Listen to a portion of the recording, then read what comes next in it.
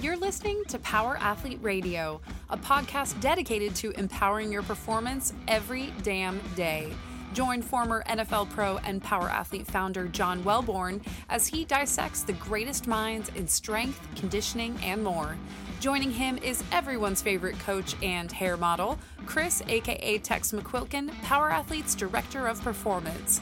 So whether your goal is to be the hammer, destroy mediocrity, or simply move the dirt, you've come to the right place. Now with the warm-up done, let the gains begin. Power Athlete Radio, welcome to another episode. We got a special guest in person, Joey Berglas. Coach, how you doing, buddy? Doing real good. Thanks for having me. Oh, yeah. So you're in town for the University of Texas Sports Performance Clinic tomorrow. Very I will nice. be I think in attendance. I spoke at that. Yes, Yeah. as did I. We're alums. It's awesome. Speaking of alums. Coach Anna Craig does an amazing job. Donnie Mabe, as always. Yeah. So, dude, welcome to Austin and Power Athlete HQ. Appreciate it, man. Yeah, super excited to be here this weekend and, excited to be here and, have a really good learning experience and meet a lot of new people. So, yeah. Joey, you're the Director of Strength and Conditioning at J.J. Pierce High School in Richardson, Texas. Correct. So, Dallas area. Yeah. And then you also coach 2 middle schools. Correct. Yeah, which is, awesome because you worked with the college level. Where college have you coached? You said Texas Tech and... I was at Texas Tech. I was at Utah State. And then I was at Lindenwood University. It's a Division II school in the St. Louis area. Before that... They're Division I lacrosse. Oh, actually, and they did actually just go D1. Okay. I think for all... Across the board? Yeah, across the board. So it was actually interesting. When I was there, they were... A long time ago, I got recruited. I played baseball in college, so I got recruited by them like 15 plus years ago when I was in high school. When they were NAIA, then they went D2. But when I GA'd there, they were all D2, but their women's hockey team was D1. So like they would play like you would play your normal like D2 schools, but it'd be like, oh, our women's hockey team's playing Minnesota this weekend. Oh, wow. Yeah. And it's like lose 11-0, you know what I mean? Like these top ranked teams, like whatever. But since then they've gone D1. But before that, I was at it was a small NAIA school in Central Florida called Weber International University. So I've kind of gone the gauntlet, I guess, if you will, of like from small college to D2, mid major to low level D1 to Texas Tech, Power 5 to high school, junior high. So I think that's probably one of the things that's helped me a lot. Trying to like philosophically figure out like what younger kids need this is like one of the biggest things is like being able to get like guys that are, playing in the NFL right now, you get them on the table and it's like, you're a 19-year-old that's like big, strong, fast, whatever. But you look at your hip and it's like your hip, like you have 0 degrees of hip internal rotation. You know what I mean? Like you're 19 years, this shouldn't happen. You shouldn't be 19 years old and be, a 300 pound, 6'3", one tech and have a horrible hip at 19 years old. So it's kind of like trying to backtrace, well, how does this happen? You know what I mean? I've gotten a pretty good gauge on, kind of some of that stuff, especially like when you go through growth spurts at a young age and kind of seeing that with individuals that I have. So you think it's more like evolutionary where they're just like, this is how they're growing more so than just kind of like nature versus nurture? I would say honestly, because this is one, we've got a kid, like, so a specific example, his brother's, he plays Division I. I don't want to give away too much of his personal information, but he plays Division I football. Has been like a 3-year starter, offensive, 6'4". His brother is probably going to be, 6'4", 6'5". So I've been able to work with him right after started 7th grade when he was, a very good offensive lineman and kind of see with some of the stuff that we do. Because one of the things that, I'm a big proponent of, especially with younger kids, is like training through a full range of motion. Shocker. So like, the bigger you are to you mean lifting weights to full range of motion? Yeah, I know, That's exactly. such a novel idea. I know, exactly. But you see, like, you think about, like, a 5'2" kid doing a full Olympic style squat. Sure. The range of motion they're going through, it's not very much. But when you're long and lanky and you're young and you're not strong in any way, that larger range of motion is so much more challenging to go through. You know what I mean? So like, what happens? Yeah, and it's not fucking 6'6". And kids, it's not no because idea what you're talking about. Do you guys know what it's like to be 6'6"? Because I know what it's like to be 5'7". And 5'10". I was 5'7" and 5'10". I just was 12 years old. 6 years, yeah. But I think that, and I think it's not because kids don't want, like, they're not working hard, but we've all been there when we were, 11, 12, 13 years old. This is very uncomfortable. So like the challenge is say you get a group of like 40 of those kids, 30, 40 kids, if you can't individually and like be like, no, go down 2 more inches. And I can just look at the look on their face. And it's like, this is tough to like, oh, this is the worst thing ever. So is a kid going to intrinsically go there when they're 13 years old to that, extremely difficult spot? No. And they have the capacity. I would say they have the capacity. They will. But there's a major component that doesn't exist today that existed probably when I started lifting weights. You know what that is? Shame. I mean, it's true. Like, we were shamed into doing things. We were shown, like, hey, these are what the big, strong dudes doing. This is what you're doing. And we'd be shamed. I remember freshman football, 14 years old. Brandon Himmelwright was a senior. Dude squatted 500 for reps. Astergrass, and I hate the term Astergrass, but, like, below parallel, really nice. And then he watched our squat, and then he went and did it and basically made fun of us until we did it right. Which I don't know is a good way of doing it, but like shame isn't nearly as prevalent today. Like it's somehow viewed as bad, but shaming in the weight room was kind of like, I thought that was coaching. Oh, shocker. Sorry. Yeah. And I think, so kind of with that too, like to your point, like we want to do stuff systematically. At the same point though, like this was one of the things that just came up with like the high school group. And I was telling them like, we do, all this other, but I was like, the only coaching cue I have today, cause it was kind of like just some other stuff that was going on. Like we just need to work harder.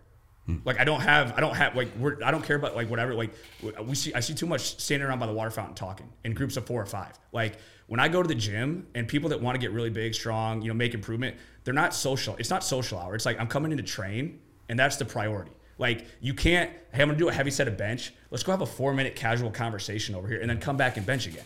And that's one of the challenges of like trying to get kids to understand that component. You know what I mean? Because you get to the point where it's like, you can kind of BS your way through lifting weights for, a year and a half, 2 years or whatever, and you're gonna make progress. Then you get to the point where it's like, no, I actually gotta work really hard and be focused to a certain degree to get to that next type of level, if you will. And that's kind of the challenge, with that. Going back to the larger individuals, I think that's where it's like, you'll see they have the capability to do that at 13, but it's super, super difficult. Yeah. And it's like, if you don't use it, it's going to get taken away. You know what I mean? So like the same thing, if you're in a boot, for a foot or something like that for like 3 months, and then you come back, does your ankle just feel really stiff? So now like the way that I try and like describe it to other coaches or whatever, like if you have the ability and then you slowly start not getting into that range of motion, whatever it is, you're going to start losing it. And then when you get to 18, 19, it's 10 times harder to try and get something back instead of trying to keep what you have and then stay with that. Well, so one of my huge contentions, and I like social media has kind of brought this front and center. I don't know how on the algorithm, a bunch of like offensive line, high school coaches and just athletes. And like now all of a sudden there's all these O-line experts, which is hilarious to me because I've never heard of any of them. Even like the top dude, like I didn't play. So what's wild is I'll kind of watch it a little bit, and I'm amazed at the lack of mobility in these kids. And what they've effectively done is instead of asking the kids to be more mobile and forcing them into these positions, they've just altered the technique where it looks like absolute dog shit. Mm-hmm. So they're actually coaching these kids, not necessarily like forcing them to do. And I mean, I can easily show like, flexibility and all the things I did in terms of like perfection and technique. They just said, these kids can't do it. So like, you're missing range of motion in your ankle. I'm just going to open my foot up and I'm going to have these kids drop step and I'm going to have them do all this shit. Like I'm not going to have them play with a flat back or, I'm just going to kind of get them into this position because they don't have any flexibility in their hips. So instead of forcing these individuals, showing them the perfect technique and then forcing them to be strong and flexible, full range of motion, they've just shaping them. They've just bastardized the technique to make them extremely fucking lazy and to just take like, hey, they don't have any range of motion. They got no dorsiflexion. So let's just change the technique. And now they're actually coaching the technique in such a way that even if you had it, you don't need it, which blows my mind. So like, would you say example wise of like, and this is kind of one of my, pet peeve or whatever you want to call it, but like I see a lot of 14 and 15 year old kids doing these high handle trap bar deadlifts when it's like your squat, you have no mobility. Like that's kind of like the cop. Like I'm not saying that's a bad exercise, but like why is your 14 or 15 year old having to do that because they can't get down and do it like a good, even like a barbell deadlift position because they want to use more weight or whatever. Well, if you're going to overload, it's kind of like a rack pull to me. Mm-hmm. But I also believe that I think the trap bar should be used at some point, but you have to learn to pull a bar off the ground because you have to understand how to pull it tight and all the positioning stuff. If you just go straight to the trap bar, which, even with the guys we've been working with, we started with the barbell and then we just moved to the trap bar at certain points just for, jumps and other things we can't do. But I'm with you, dude. I think what we've done is we've seen like, hey, like he can't squat. Let's just have him do trap bar. For a 14-year-old kid, it's not like he's a 25-year-old professional athlete that got to get ready for an NFL season, right? Where you're like, he can't squat. Let's trap bar. Like a 14-year-old kid, put him in the model and force him to do these things. And it's supposed to look like shit. Yeah. You know, and you know, like when I started lifting weights, it looked awful. And I remember like watching it and watching other people and thinking like, do you think we're going to suck at this thing forever? And I just remember like the other older, like big, strong dudes all moved pretty well. And like, I remember telling my buddy, like, I think if we just keep doing this, we'll eventually get better at it. Yeah. And it just kind of worked. And I think, I'll be honest, I've worked with enough like, 12, 13, 14-year-old kids now. Like there's very few, like there are some that's like, I wish we could have started working with a couple years ago. But there's very few that I look at, I'm like, this is really bad at 13 mobility wise. You know what I mean? So it's like, how does it go from being like 13, 12 to being not that bad to like, this is a relatively short amount of time where it's like, this got bad quick. Well, but is it a mobility issue? Because I like, the only frame of reference I have, at least in this conversation, I'm kind of using myself. Like, I don't ever remember having a lack of flexibility or movement. We were just really shitty in terms of strength and understanding what it was supposed to look like. So, I mean, like, I remember, like, the kids today have, which is so amazing. Like, you can watch YouTube. Like, if you, like I always tell people, like, if you don't know what good technique is, you're either, like, living on an island or you just haven't looked at any social media. I mean, there's a lot of good, but there's also some amazing stuff. So, like, kids today, like, and this is another one, you can see dudes bench 500 pounds. I had never seen anybody bench 500 pounds until I, like, went to college. And I saw Todd Stussy and those guys bench 500. And I was like, holy shit, you can bench 500 pounds. And I benched 500 pounds a few years later. But now you see like Larry Wheels and these fucking dudes benching like, 800 pounds and doing all this crazy shit that didn't exist. But I think the biggest issue, and I know for us, is like it wasn't a mobility. It was just we were really weak and we didn't necessarily understand. I mean, it looked like a dog shitting a razor blade, knees collapsing and all this. And eventually we just kept doing it and it got better because I think we were fighting to get better. But I don't ever remember them being like, well, just don't squat so deep. Yeah. Or, hey, go do a trap bar. It was like, no, you have to fucking do this. And it's going to look like shit. And we're going to make fun of you until it doesn't look shitty anymore. Yeah. And then you're going to get stronger. To what you're out talking about, because I've told like people this, like O-line, like certain when you work around football enough, you get enough of my background is primarily in baseball. So like O-line, D-line, like I said, like that is not, and I generally have the skill positions and whatever. So O-line, D-line, when it starts getting a technique and stuff like that, I have to try and like YouTube and try and figure out, movement type stuff because that's not anywhere in my wheelhouse. Yeah. Was it Randall McDaniel, the guard for the, I know the exactly. Vikings? I know. You know the picture that I'm talking about where his ankle or his hip was so messed up? So Randall McDaniel, his stance, he fucked his knee up. So instead of bending his knee, what he did is he just kicked it out completely straight this way. So it would go out this, and he would just basically internally rotate like this. Like you can see my leg right here. Internally rotate here. And this is what his stance was. It was absolutely fucking awful looking. And he did it because he had a knee injury, and it was the only way he could get into his stance. He ended up being a pretty decent player, and but there wasn't a single person that looked and thought, I want a Randall McDaniel stance. And I think that's where it's hard. I can understand it's hard for parents and other people to understand or like kind of look at the perspective of that. But he was a 30-year-old NFL high level. It's like you're taking that concept and applying it to 14, 15-year-old kids. Yeah. And it's like, if he didn't have to be in that stance, he wouldn't. Yeah. But you know what? You get to the point where you're probably in the end of your NFL career and you're going through car crashes every week. Mm-hmm. You have to figure out a way to get on the field. Yeah. And so he did that. But if you start trying to make these like shortcuts with 12, 13, 14-year-old kids, that's when you start running those like long-term problems. I'll just give you an example, right? So first time I went out to Westside Barbell, Louis Simmons called me up and I went out there for 3 weeks. And I've always had this, dude, it's been the foundation of everything. It's always been this idea of toes forward. I like in my stance, guys were always duck footed. I always went toes forward, big toe on the ground, knee tracked over my insteps. I was always way more dynamic and explosive if my feet were in the ground and my toes were going forward. So that's how I played. Stayed square, everything. And I go out and I see Louis, and we were talking about squatting heavy and pulling and moving and all this. And we brought that up, and he's like, 100%. Everybody should squat toes forward. Makes a ton of sense. And he went through the whole thing. I'm like, not a single one of your dudes squat toe forward. They're always toes out. And he goes, well, yeah, they're too fat. Right? Their bellies are too big. They can't get into position. They don't have flexibility in their hips. These guys are 5'7" with a 45-inch waist. Like, it's just anatomically, they can't get into position with toes forward, so they got to go toes out. And I'm like, okay, well, then everybody that does your stuff does toes out. And he goes, no, they've just never listened. Right? There's a deal where these guys see it and they don't realize it's a workaround because these, unique individuals. It's just like a lot of the technique for the NFL. I mean, there were things that guys did. I played with Willie Roaf, who, technique-wise, if I had tried to mimic it, I wouldn't have played a single day. Mm-hmm. There were just things that guys had that were unique skill sets.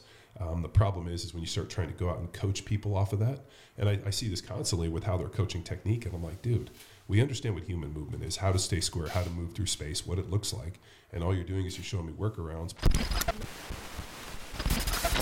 This episode of Power Athlete Radio is powered by Train Heroic, the most immersive strength training app experience on the market. We've built our online training business by partnering with Train Heroic and helping us deliver all of our world-class training programs like Jack Street, Field Strong, and Grindstone. To learn which Power Athlete training program best suits your goals, head to powerathletehq.com/training. And if you're a coach looking to build a business with the best tech and training, go to trainheroic.co/powerathletehq. Instead of like having one set of technique, it's like the Chinese Olympic weightlifting team. They have one technique and then they just go out and they find weightlifters that fit anatomically perfect with their technique instead of going out and finding good athletes and just forcing them to move through space well in different ways. It's interesting that you bring up the Chinese weightlifting because when I was at Lindenwood, that was, I guess, one of the benefits of being there is like high level Olympic lifting in terms of like, so Fernando Reyes, who like placed 6th at the Olympics, and I think it was like 2016 or whatever, like I was on a platform next to him, talking to him, seeing how like somebody that can, snatch 200 kilos and clean and jerk 245 or whatever he's done, seeing how they train and the details that go into it. But the coach was like Jiaping Ma, who was a Chinese like team or whatever. And you want to talk about crazy, like some of the stories are just next level, like for what they do in China for weightlifting. Yeah. But like you have a 50-year-old guy that like didn't even need to warm up, and he would put like 140 kilos on the bar and squat it relatively, not ass-to-grass, but like, dude, you should need a lot more time to warm up when you're 50 years old to be able to get into that position. You know what I mean? And it kind of goes back to, well, they're also Chinese, exactly. So they got the phrase, people of Asian descent are incredible squatters. I mean, it's just like one of those things that we've seen this all the time at seminars we've done. Like I don't coach, and I know this is funny, but like we've had people come to seminars, and if they're Asian, I don't really coach their squat. I'm like, looks great. And people are like, well, they're not doing this and this. I'm like, dude, like culturally, that's like one of those things. Like I'm not going to fuck their squat up. And they're usually always inherently good squatters. I mean, you talk about shallow hip sockets and there's a whole bunch of physiology associated with it, but like that's also a cultural thing for them. Yeah, exactly. And I think that's kind of one of the things, kind of to your point of like the coaching is like, I think that's what's really, really important from a coaching teaching standpoint is not just having, and I see this across the board from strength and conditioning, but you also kind of like when you work with enough sports, I don't know all the sports, but you kind of like start to pick up whether it's like softball, I've got a baseball background, but like basketball, and you kind of start to see like people that are really good coaches have numerous ways to get a message across or like what they want or like understand that it doesn't have to be a specific this A to B to C to technique if an individual has a unique kind of skill set that allows them to do certain things. You know what I mean? And that's where like Mark Clayton, receiver, Oklahoma, played like 9 years in the NFL for the Ravens. Was Jason White's receiver. Yes. So I got interested, like kind of social media. He just reached out, kind of was like talking about like how to like kids, and we met up one day. It was a really good conversation, but it was training, but it was also kind of like NFL, like. He had said like, when you get to the NFL, it's not the time to learn the route tree. You know what I mean? Like, and he's going through like, that's why you see a lot of these, receivers that like might put up big numbers in college, but it's like a simple offense. You don't really learn how to do stuff. You can get by on just being faster than everybody else or whatever. And he was like talking about like, when you're running a slant, it's not, there's like, you got to know how to run against press man, against bail, boom, stuff. I don't even know what you're talking about. He's like, there's like probably about 9 to 10 ways to run a slant. Sure. And you know what I mean? Based on what you see. And that's the stuff he's like, dude, if you get to the NFL and you're starting to try to learn that and learn the playbook, that's why it's a year or two and they're gone. You know what I mean? So it's like kind of like the coaching, you see people that can only coach one way, and you get individuals that like, you got to figure out numerous ways to try and get through sometimes the individuals, even at the college level. Like I've seen guys that are like really, really good players, but they can't grasp a concept or a system, and they're either a backup or they're not putting up the type of numbers that they could.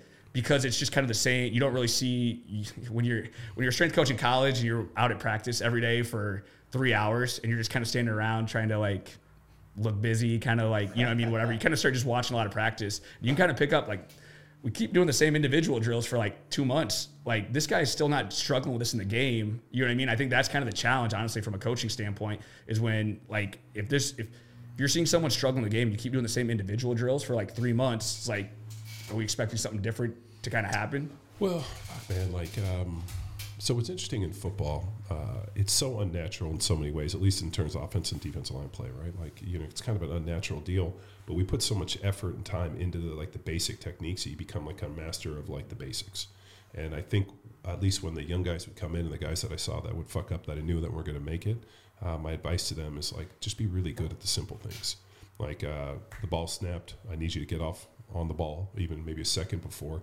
Take a good first step, head and hands, like all the basic shit that they probably teach you in Pop Warner is the same stuff. There's nothing crazy. They're not going to ask you to go out there and like pirouette and backflip over a dude.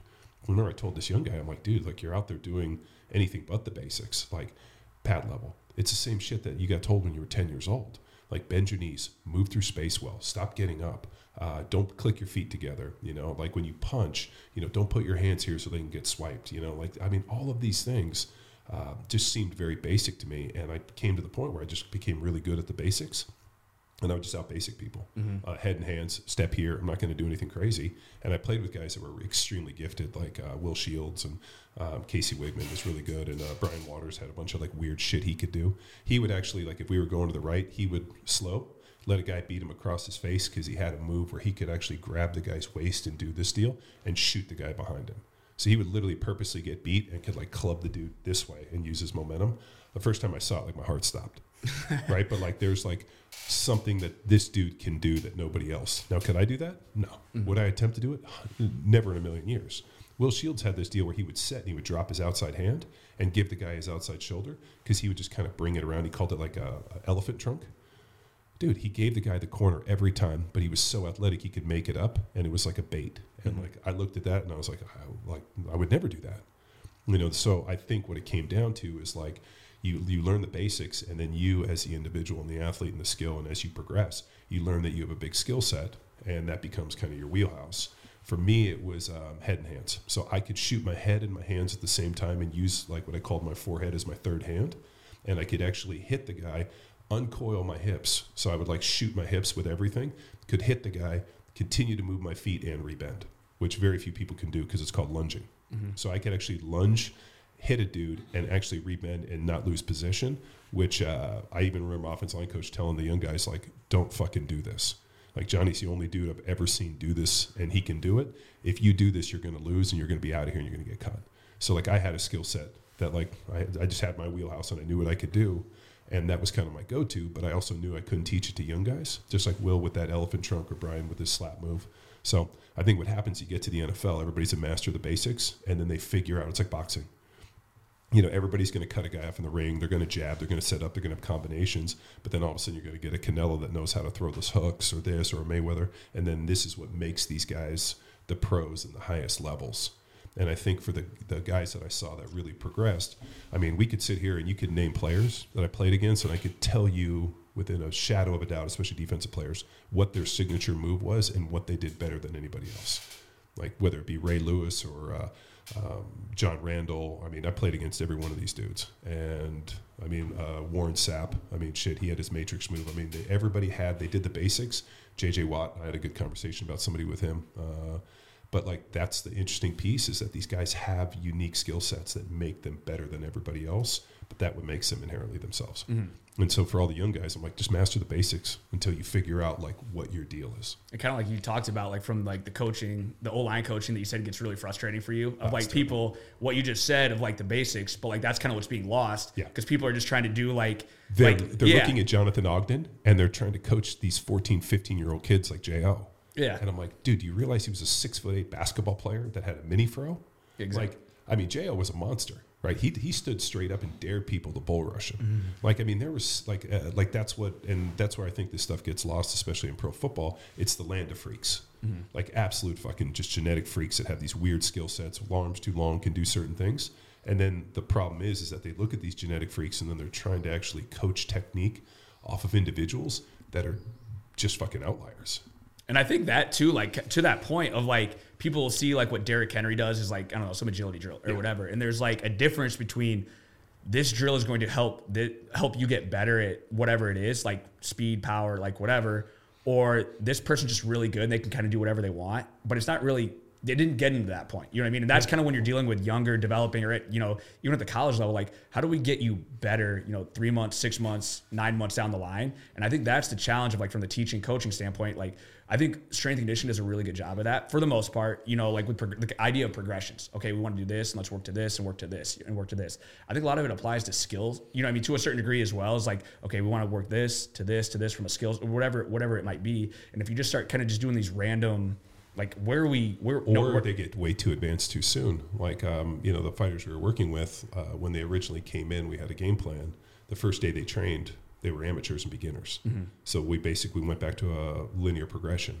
And then for like 6-8 weeks, we basically doing a linear progression. We could get to more advanced training. But I think that, people get real excited, like, oh, we're going to use triphasic on these 14-year-olds. Yeah. And you're like, okay, so you're going to isolate muscle contractions on kids that don't even know how to lift weights. Yeah. Like like I see this all the time where people and this happens to us within our own programming, where people look and they see like the gnarliest, most advanced shit and they want to use it for these beginners. And I constantly tell them like, training is like a journey. Like you have to take the first steps. There's a middle part, there's an end, but like you have to follow the progression. If you just hop to the end, it's like, the party's on the road, the journey's on the road. There's an evolutionary point where you have to take them on this deal where they have to understand. And we get into it even with the guys we've been working with. They're like, hey, we did this a lot in the beginning. Why aren't we doing it now? And I was like, well, we got really good at it. Now we've progressed. Why would we keep doing in the beginning what it doesn't make sense? There has to be progression. We have to keep moving. I think it's similar because I like using like the school example because that's what I work in, but it's like math. Like, okay, like you got to learn how to add, subtract, divide, order operations. And then you start getting into, algebra, pre-algebra, calculus, stuff I never took, whatever. But if you want to get to high level mathematics or whatever, you got to know how to do that stuff. Like, do you think people that are, at UT, like they're teaching mathematics are going back and doing flashcards?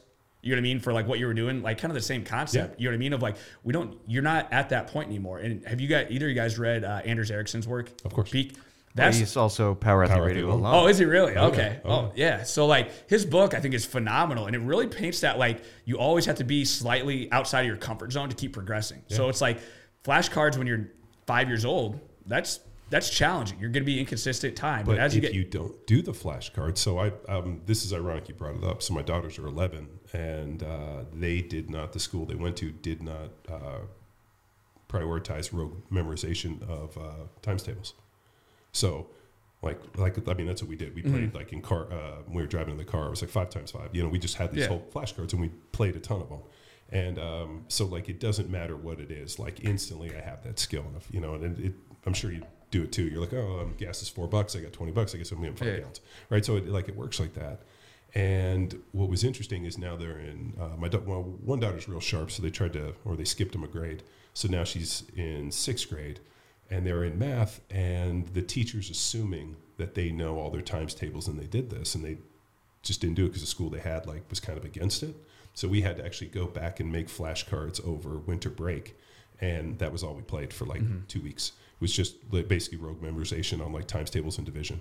And in 2 weeks they were fine. Now they went back to school and everything's good. Like they have the skill, and my wife was kind of like, oh, this. I'm like, well, fuck, you have to know this. Yeah. Like it's just basically like if you're trying to figure out tax on your bill or how much gas you're going to have, or if I'm trying to get chewing gum or a tip. I mean, these are basic skills that you need to live in life. Just like like you were talking about for athletes, they probably need to be able to hinge and squat.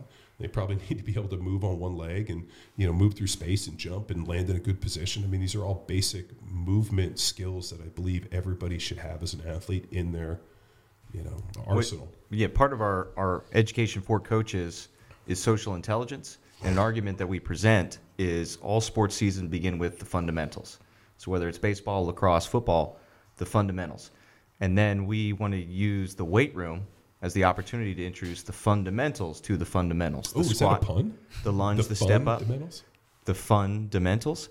Well, that's punishment instead of conditioning for punishment. This is punishment. But the fundamentals, because then we aim to arm these coaches with the tools to communicate to sport coaches, hey, this is what we're doing in the weight room. We need more weight room time because we're getting your kids stronger, injury risk reduction, more coordinated, so they're more coachable kids versus all that selfish skill work. This is my bias working in. But is that something you run into? I mean, 20 years ago, you almost had to sell the weight room to people. Is it not the same today, or is it just the fact that... I think what's really interesting is I think we can look at the positives and negatives of social media and kind of that stuff. I think it's been a real positive in that aspect of I'm probably similar to you guys. When I got into this, there was, early kind of 2000s, and it was I try and describe to people what the internet was like before YouTube, before you could embed. So it was you would be trying to find strength and conditioning. You're like, how do I get better at baseball? How do I get stronger? How do I, throw harder? How do I get faster? And it was you would have to go on message boards and try and like read stuff from someone you have no idea who this person is, but you couldn't even embed videos. So like I've got this example of like I think it was like the bodybuilding.com message boards, and it was like which was really the only fucking that was your only source. So it was like this guy was describing like I did this one exercise for 7 weeks, 8 weeks or whatever, and I went from throwing 77 to 92. And he's like describing it. So you're trying to like, what is this exercise that I need to be doing? And you're like trying to like picture it, but you can't see a video. And looking back, it was a basic like dumbbell single arm, like incline row. You know what I mean? Like chest supported row or whatever. Now to that point, what I just described, like, okay, did that exercise really, and you better believe I was doing that like 3 or 4 times a week. You know what I mean? Like, as you should. Yeah. So like you think like, was it that exercise, or maybe he grew 4 inches and like he put on 50 pounds or like whatever. But that's part of the learning experience, I think, as a teacher, coach or whatever, of like being able to put yourself in that vantage point of like how you would look at something and then look at kids. How are you taking the words or the stuff that's coming out of my mouth? How is that going through your head? And I think that's kind of like you go from like, I remember when I found Elite FTS, T Nation, you know what I mean? Like where I was, it's like, oh man, you open your eyes start opening up to like all this other stuff. But kind of going back to that, you start learning like, okay, how do I even type words into Google to try and find information about what I want? You know what I mean? Like if you just type in speed back like 18, 19 years ago, okay, you're going to find, like whatever. So it was like trying to use back then search engine how do I get actual articles to find that stuff? So I think with that, like kids, it's really interesting because kids, I had a 7th grader that was, he told me he's like he benches in his garage. Like we don't do it with our junior high mainly because if you ever had like 50 kids with 10 racks, someone's going to drop a bar in their neck. Yeah. Like get out, say like, I get it. So we don't bench. And people would be like, well, you don't believe in benching 12-year-olds? I'm like, no, I don't believe in a kid dropping a bar in their neck. And now the parent calls the school and like, I don't want my kid, and we can't even do lifting anymore. So you know what, push-ups, most kids are not good at push-ups, even for doing them a couple years. So that's what we do. Just floor pass. Yeah. So like, anyway, he's like, I bench like, oh, what's your max? And he's like, I can do, 115. My best set of 5 is like 115 for 5 or 105. I can't remember what it was. And I'm like, oh, like, what program are you on? He's like, oh, I'm on this new program. It's called Progressive Overload. And I'm like, okay, like, now you got me intrigued. Like, tell me what's Progressive Overload? And he's like, basically you just try and add like 5 pounds every week to what you're doing, or you add a rep. I'm like, yeah, that's right. Like that's basic strength training. You're 13. Like, I don't think I learned that till like after college, going through like 2 weeks ago. I just picked that one up. So I'm like, that's a 13-year-old that like is talking about progressive overload. It's like interesting. Like even, I'm not even talking boys, like, cause I train, a lot of people think it's just boys. Like no, girls, like everybody goes through everything that we do. Like I was in the weight room with our, I think it was our 8th grade girls. And like, they're real, like we've got 8th grade girls that like can freehand front squat and Olympic style completely. Like a couple of them that can do 85 pounds for like a set of 3 or 4 with like a pause in the bottom free. I'm like, dude, I've been in we had guys when I got to college that like, that was they were sweating, could not do that. And you got 13, 14-year-old girls doing that. But like one of the girls, like, we were like getting ready for the workout and she just grabbed the bar, light training bar, and she started doing jerks. And I'm like, and she's like, oh, I saw this on Instagram for like, speed and power, like whatever. I'm like, these kids are seeing, you know what I mean? And the challenge is like, they're exposed to a lot of stuff, but they're seeing, if they're finding good information, they're seeing that stuff, and they're a lot more, savvy. You know what I mean? Like smarter, intelligent, like just like so. Not to one up that, but I'll take you back even farther. I was a senior in high school, graduated high school in '94. I'm gonna date myself. 1993, I went to the library and checked out a book on speed because I was trying to run faster, and I read some guy's book about downhill running. Okay. And you had to find like a 2 to 3% grade, but I didn't know what the fuck 2 to 3% grade. So I drove around our neighborhood looking for some like moderate grade because I figured like 2% was like pretty, like not very steep, and ended up finding this hill and went out there and was basically trying to run down it as fast as I can. And like I remember my buddies drove by and like, what the fuck are you doing? I'm like, I'm trying to get faster. And it was like you had to read a book or you had to call somebody on the phone. So like it's, it's super amazing. And I'm stoked that these kids have all these opportunities. To toot your horn, Joey, you got one of the best Instagrams from a coaching Dude, your Instagram's pretty dope, dude. He sent it to me and I was clicking through and I was like, this is pretty fucking good. Appreciate it. So did the kids just wait until the day you post them? Is this motivation to be strong and awesome mover so you can get on Coach Joey's Instagram? I mean, I'll be honest, like with the high school and junior, we don't really like talk about it. Like whatever. I will say, like, I didn't know, like even at college, like it was mainly like because I trained like assistant with football, but then I trained our women's soccer and softball team at Utah State, and I would get like our softball coach. I remember telling me, he's like, yeah, when like they get posted like their squad or whatever, it's like a sense of accomplishment because I mean, not whatever, but it's like, okay, Joey has really high standards. So it's like, if he says this is good, then it's like, oh, this is, you know what I mean? Like good or whatever. So like, it was kind of interesting hearing that perspective from that of like the positive, you know, encouragement. I think one of the things that is helpful too, because a lot of people now too, I think, you know, people see that stuff, and I get like a lot of parents and other, like I was just telling you about like some like athletic directors, like in other schools are kind of like inquiring about how to like get this, you know what I mean, at their school and their program. So I think that's one of the nice things about seeing that stuff of like, and again, I really try, and it's not just for football, you know what I mean? Or it's not just for baseball. It's not like whatever, this is like everybody, like, you know, one of the things I'm really proud of is like in the summers we do our like junior high kids, incoming 7th and 8th graders. They're the first ones that go. So at 8 o'clock in the morning.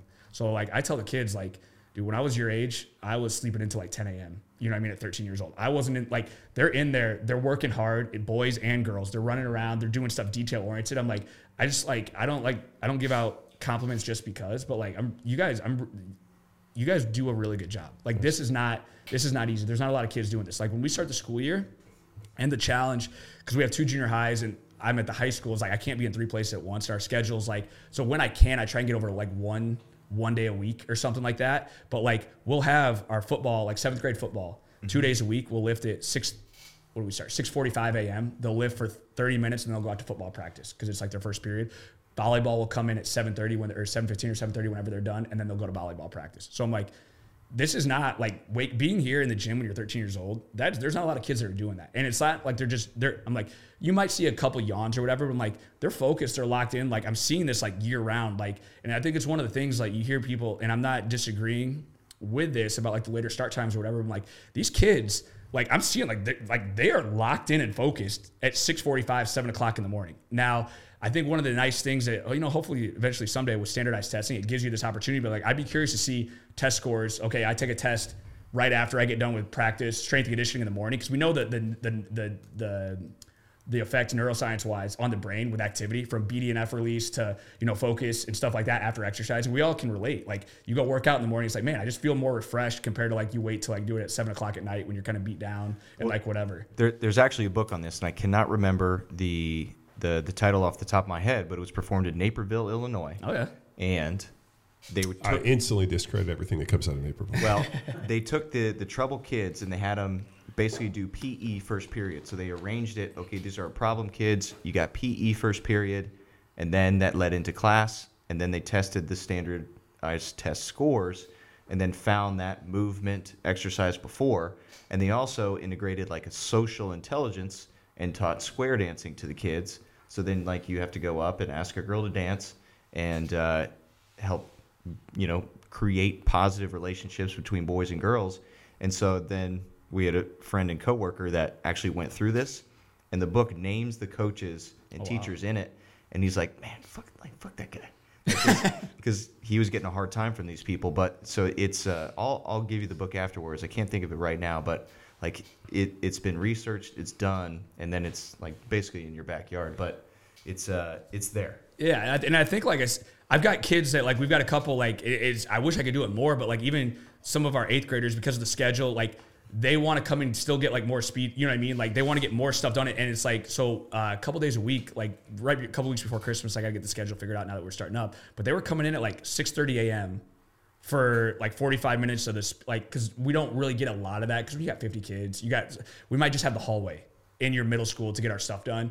Mm-hmm. It's hard to get like kind of some intricate details, and that's why I like when you have smaller groups, you can really focus on those areas. But they're coming in at 6:30, then their parents will pick them up and they go to junior high. It's like, wow. that's I'm real like that is impressive. Like I'm not. It's got to be social media. I mean, so like our strength conditioning in high school was so bad that I was telling you, I was talking to Mike Silvers. We were going back and forth on Twitter.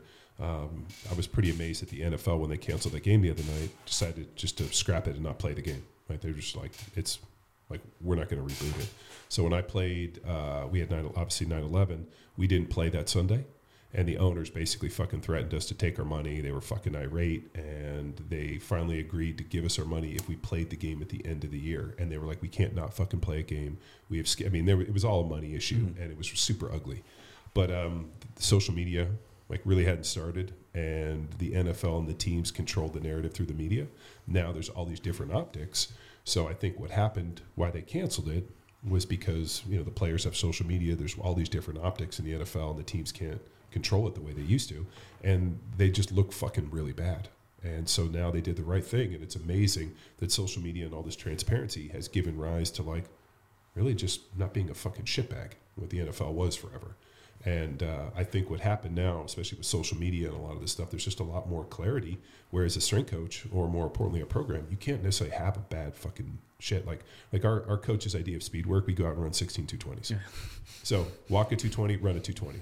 And we did that 16 220s, which ends up being, what, like 4 fucking miles? Yeah. And that was our idea of speed work, right? Like it was like I wish I... Did you have trouble putting weight on in the off season for football? No, what I did is I joined the track team. Okay. So I like pretty much like realized that I wasn't going to get faster and I wasn't going to get better, that this guy was a fucking idiot. And I even realized this because I trained with this old power lifter, a guy named George Zangus. And so he was on the strength or the football coach and strength coach were already pissed at me that I was training, because I trained with them, but I also went and trained with this guy, and we trained multiple times a day, right? Mm-hmm. And there was like a weird kind of rivalry because we had multiple high schools, say close, if we went to one high school, and I was from one high school, and then the high school we went to, the head coach was from the other kind of rival. So it was just kind of a bad, like, you know, toxic environment from day one. But the program was awful. And I mean, that was her idea of speed work. So I knew I needed to be faster. I was already kind of, you know, strong. So I joined the track team, and I told the coach, strength coach, I wanted to run the 110 hurdles. And he's like, okay, you can train to run the 110 hurdles and you can run it, but you have to throw the shot and the disc for us. And I was like, done. So I throw the shot and disc, and then I would go over and like run the hurdles. I gotcha. And so that was how I got out of like doing this absolute dog shit. Yeah. And the football coach was forever pissed at me. And they like, you know, basically mad at me all the time, but it wasn't like I wasn't going to play because I was the best player. Yeah. So, I mean, it was almost one of those things where I almost wonder if there was social media and like, you know, people could have put a spotlight, and like we were talking about shame, like as a strength coach, or more importantly, like a football program, like there's nowhere to hide if you're shitty now. Yeah. Like, people are going to call you out. They're going to put optics on it. And like people know what's good and bad. I think, like, to that point, the parents, like, you kind of run into it, I think, a little bit in terms of knowledge, but like parents, I think, are starting to get much more knowledgeable about like, wait, what do we do? Like, I see on YouTube, or I see this is what this whether it's college or high school or whatever, but like they have a better grasp. Like, I've got kids. It's actually interesting. Some of like the parents, and like you would think it'd be an issue, but like, you know, certain strength and conditioning programs that they've done, or like whatever in college, good, bad, or indifferent, but they have a better perspective on some of this stuff. So like you just get like squatting. Like I don't deal with, I'll be honest, a lot of parents are like, we got a quarter squat, or, you know, whatever. Like there's not, you know, that kind of blowback where it's like, even, 10 years ago, it's like your knees, you still deal with it. Cause I still get these comments, you know, sporadically or whatever, knees shouldn't go over the toe, like this and that and whatever. You shouldn't go below 9 or whatever. But I think compared to when cause I always tell people, like, I remember reading in books, like your knees should not go over your toes. Yeah. So when I would do not go your knees over your toes, you kind of start learning, if my feet go out wider and I just get to parallel, I can squat more weight. And so like for me, that was like boom, boom, boom. I got really, like, for 2 years, all I cared about was my 5 rep max on back squat. So it was like, yeah, whatever. What else are you going to care about? Exactly. Yeah. Girls or anything like that, doesn't matter. 5 rep max on back squat. Yeah. So anyway, now when I tell kids, I'm like, when I'm demoing like something that requires dorsiflexion, mine's horrible. Like, and I tell them, like, this is what I was doing when your age. So like, not just from a training, whatever standpoint, like you should be able to be 60, 70 years old and still be able to function and move. And like, I think this kind of holistically goes into the movement kind of idea.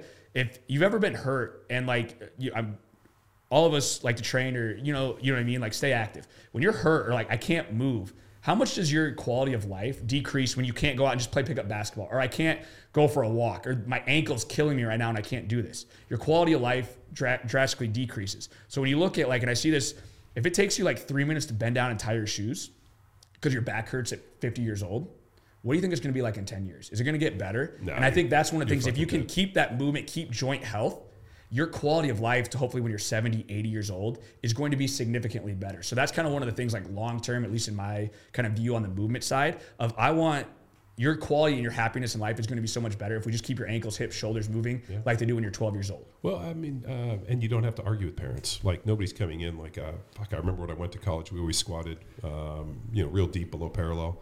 And when I went to college, the first time I squatted, the trainer went and got our orthopedic surgeon, who came in and told me that I shouldn't squat below parallel. And if I was going to squat below parallel, they were going to put something underneath me to prevent me because they wanted to try to save my knees. Wow. And what was crazy, and I think back about now, is I don't think they teach weightlifting to orthopedic surgeons. And the guy sure didn't look like he fucking lifted weights. And I'd never had it. It's so stupid, dude. I mean, but like you don't have to argue now. Like I don't know any person, at least on social media, it's like, God, that quarter squat looks amazing. Yeah. Well, you get an awesome. Do you remember Quarter Squat Gang? Do you remember that Instagram page? Does it still exist? No, they banned them. But they used to have this Instagram page called the Quarter Squat Gang, and they would just post videos of people doing these fucking awful squats. I remember that. Yeah, I remember that. Yeah. And they would just lambaste these people. They pretty much got just banned. Like R.I.P. It was great. Well, because it was it just turned the fucking lens of truth on people. And it's a hard pill to swallow when you see yourself being that ridiculous. If I remember right, too, because they would go after like some bigger name college pro. You know what I mean? So it's like your favorite college program is on like whatever. It kind of looks negative, kind of like that shit. You know what I mean? It's like, ooh, this doesn't really look good on our. Well, but you've seen. I mean, I've seen major Division I schools put out some fucking social media clips where I'm like, oh fuck, don't put that out. Yeah. Like that looks absolute dog shit. Or they'll shoot it real high to where you can't see like the depth. The depth, and Yeah, and you see the kid's head only move 4 inches. I've and seen you're a Jalen Hurts 600-pounder with the strength coach spotting him. Yeah. And that's the exact angle. Yeah. We get an awesome opportunity to see the range of athletes that you work with through your social media lens. What I'm interested in, and we spoke a little bit about this, when applying the wrong program at the inappropriate time, it messes athletes up long term. So speak to us like a 10,000-foot view of the picture-perfect life cycle of an athlete from the middle school to the high school, hopefully some good college, and whether it's good relationship with fitness and living a good life or professional athlete.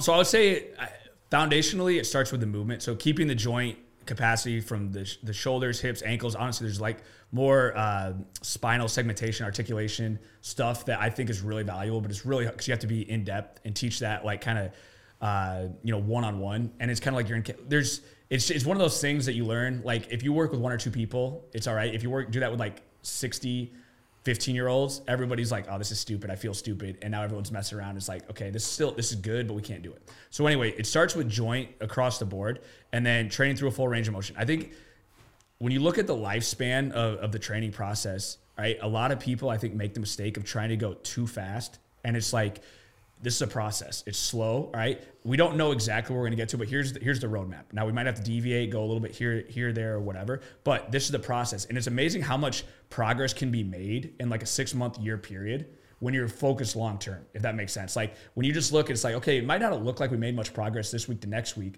but when you stack all those weeks together, the small micro improvements, and it's like, oh my gosh, like I've got the video, and that's why I like having some of the kids, like I've got a video from like when you were like, just starting 7th grade to when you're a freshman. It's like you were about ready to fail on a barbell, and now you're doing that with like 225 on like a front squat as like a 15-year-old kid. You know what I mean? Like whatever. It's like there wasn't some magic. Like we just kind of be consistent, work hard, just get better and better, and that's how improvement happens.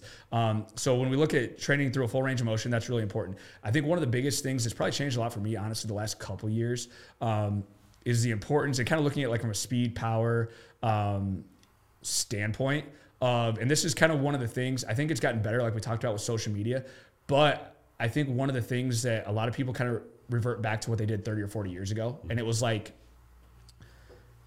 I've got to squat 500 pounds or I've got to squat 600 pounds if I'm a receiver. And like kind of taking a step back, we'll take the football example. The best 500 or 600 pound receiver squat. Really? Quarter squat gang, bro. Yeah. Fuck, dude. I've never, and dude, you might have seen more people. I've never seen a receiver or like squat near 500 Yeah. pounds. And I think that, but that's what, like, you'll hear a story, like whatever about like some high school or like whatever. And it's like looking at what makes certain positions like, or individuals really good. It's their ability, if they can't run, move, do that other stuff, especially with the way the game, like football is played on the perimeter now, like that's kind of like the big, how well you can move. So kind of like looking back is like, how do we keep developing the individual? And I think that's kind of like looking at, and I try and tell like our coaches, like our junior high, you might have 20 minutes because of something that happened that day. I would rather you do the skips, the jumps, the speed stuff that we're doing in the hallway than go and do the weight room stuff. And it's not saying strength. I'm not trying to be like that individual that like don't do any lifting or whatever, but it's Strength, it just takes time, but we can build that. Yeah. If you get to the point where you're 17 years old and you're not very fast, we can't really go back. Like you're kind of like putting that ceiling on you. Skipping same arm, same leg. Yeah. So it's like that reactivity, and that's one of the things that I see a lot with like it's you have a lot less body weight on kids. So, but I see like when we do pogos and other stuff, I'm like, man, I'm seeing really good reactivity with 12 or 13 year olds. And then I'll kind of look at not the same kids, but like I'll work with the high school kids that like kind of before we started doing this stuff. And it's like, where did that kind of go? Like, I don't think these kids are outliers because it's not like they're phenomenal athletes, but they had good reactivity. And then in 2 or 3 years, do you think it's because they went to too much barbell based training too quickly? I think it could be that, or I think it could just be like, we weren't really doing a whole lot of like like the skips, the jumps, the speed, like actual sprinting, like that type of stuff. So I think meshing those together and then keep going through that process, if that makes sense. But kind of like one of the first things, if you got 30 minutes, you're going to be like, okay, let's get our squat, or like whatever. And it's like, okay, if we're not really getting the skips, the jumps, and the other stuff, because kids aren't playing multiple sports, you know what I mean? You're not going to the park and just playing basketball or baseball or whatever. Then I think that's kind of where that stuff's getting lost. And it doesn't have to be even that much, like 15 or 20 minutes of just skips, jumps, now go lift for 20 minutes. And that's a good training session for a 12, 13-year-olds. But I think that's kind of one of the things that my perspective has changed on that. So like, and the other thing too is like, when you look at it from a time standpoint, when you're 12 or 13 years old, you don't need to do 5 sets of squats to get stronger. Like 2 or 3 sets, and you're like, okay, that was a good, you're going to be sore for probably a week. You know what I mean? Soreness isn't obviously the specific outcome that you're looking for, but it's kind of giving you a good tell of like, you don't need, if I don't need to do 5 sets, 5 on squats, why would I do that and waste 10 minutes of what I could be doing on something like, you know, some type of like, well, you're talking about economy of time. Like, yeah. This is something we run into on everybody's training program, like especially even the warm-ups. Like, how much time do I have available? What's the quality of work? So for me, I would like, and dude, I don't know if you saw, a guy posted a 3-day version of Jack Street on the, basically what he did is he took a 6-day program and he condensed it into 3 and said, what do you think? And I counted, there were 34 sets, working sets on one single day. Oh, dang. And I looked at it and I was like, first of all, I'd ask how old you are, how strong you are, and how much time do you have to train? Because if you squat over 200 pounds, that's 34 working sets of these different movements. That's going to take me close to 2.5 to 3 hours to execute. You know, if your max squat's 135 pounds, then it obviously would be less. But I was like, all right, like the quality of work would be so low at the backside with all of this volume that this is a complete fucking wasted training day. Yeah. And I realized that in that moment, and this is ironic you said it, like people don't understand economy of training, that the amount of quality work done. And then that was actually Tom Newman, a nice comment when I rapped with him yesterday, is people that aren't strong think that they can somehow get stronger by just adding in shit volume.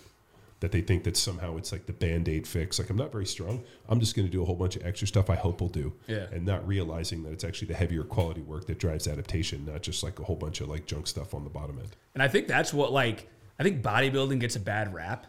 But I'll be honest, like bodybuilders, and this kind of goes, like one of the things I'm really big on is focus. And there's kind of numerous areas. But like when you listen, you know Ben Pakulski? Oh, yeah, real well. I love, he's probably one of the smart, I just love his theory on training. He's very smart. And like you hear him talk about, and this is kind of one of the things like. He's a mind-muscle connection.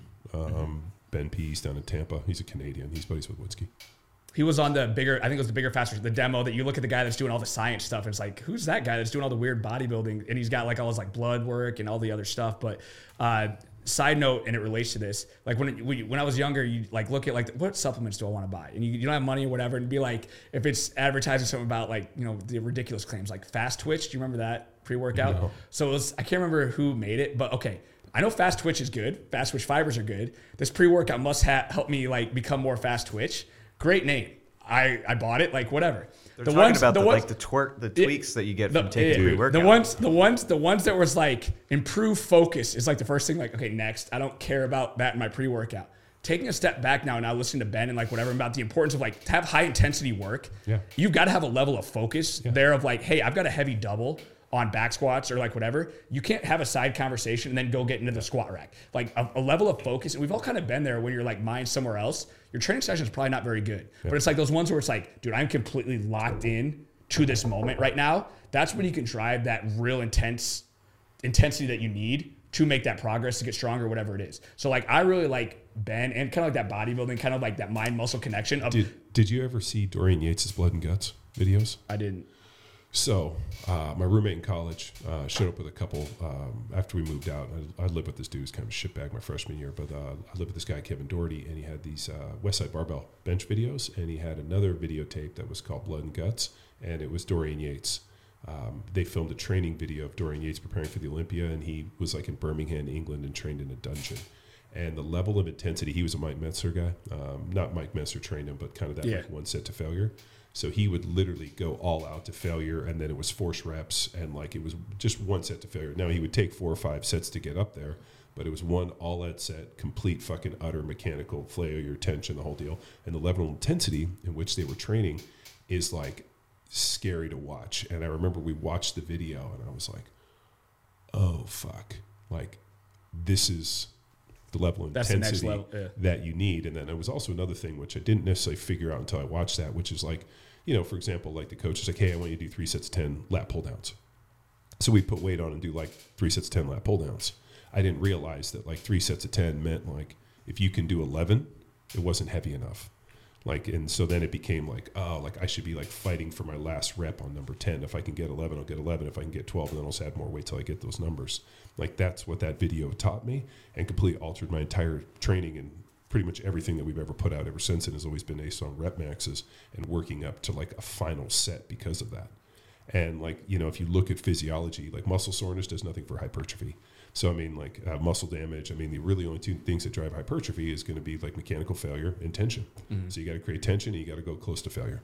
And I think that's the struggle of like, if you would look at that program, most people have no idea, like to get to that level is not anywhere. They'd be like, do 10, like on what's supposed to be your top 10 rep max. And it's like, you could have done another 3 or 4 reps. Yeah. So like you're not getting the stimulant. You would need to do another 3 sets probably to get a comparable with that. And that's kind of one of the... Well, it's because people don't know how to push. And like this is the thing I get into on our programs that people constantly ask me on like perceived rate of exertion. You know, they're always like, well, what's the RPE on this? And I'm like that's a hard one for me because have you ever really truly trained to failure? Like if I know, like if I'm telling you to leave 2 in the tank, right? And like that's my favorite. Like, hey, you know, leave a couple reps in the tank or leave some on the platform. At the end of the day, like, okay, I left 2. Is it really 3 or 4? Mm-hmm. So like you have to overreach. And I know, hey, if I could get like 500 for 10, you know, and that's like me fucking dying on the sword and like, you know, like fucking I'm probably gonna have to go home and take a nap. Like, is that a 10 or is it just like a heavy set of 5-10? So like that's the issue I run into with that, and I've always tell people like, hey, I need you to work up to a heavy 5. What's a heavy 5? Well, if you can get 6, it wasn't a heavy 5. Yeah. If you give me 4.5, then we were pretty damn close. But if you get 6 or 7, it wasn't 5. Mm-hmm. And what happens if I get 6 or 7? Then go back, put more weight on, and try to give me 5 heavy reps. And I think it kind of goes. We training has gotten so much better, but we've all probably been in those. Like I remember, I played junior college baseball, so like I remember like. My coach, it was like we were in the off season, we were in at like 6 a.m. just running suicides like basketball. And it's like, this has nothing to do with baseball. He even said like, this is about toughness and like whatever. And you look now, and a lot of that stuff's probably going to be demonized, you know what I mean? Because it's pointless or whatever. Not disagreeing physiologically, but like that and other stuff, you kind of learn like 15, 20 years ago, like older individuals, that really, like, that's your frame of reference. And I still remember some of those mornings when it was like, dude, we were throwing up in the hallway. And that, so like, when you look at art, like what was really hard, if you've never kind of experienced anything even remotely, because everything's been perfect, kind of like I wouldn't say the Ivan Drago, but you know what I mean? Everything's been like, this is perfect, whatever. You never kind of start like, man, that just really, like, we had to do 16 cross courts in under like 3 minutes or whatever. And if you didn't, then we got it doubled. So like, you know what fucking changed that? You know, because they used to do that shit in college football all the time. You know, we did it. We did the metabolic conditioning cycles, and when we did the Husker Power deal, we didn't do a baby Husker. We just jumped into 3. And like literally day 1, 3 sets, didn't give us anything, and trash cans because they wanted people to fucking die and puke. Then all of a sudden, what was it? It was, God, what year was that? 2012, when all of a sudden.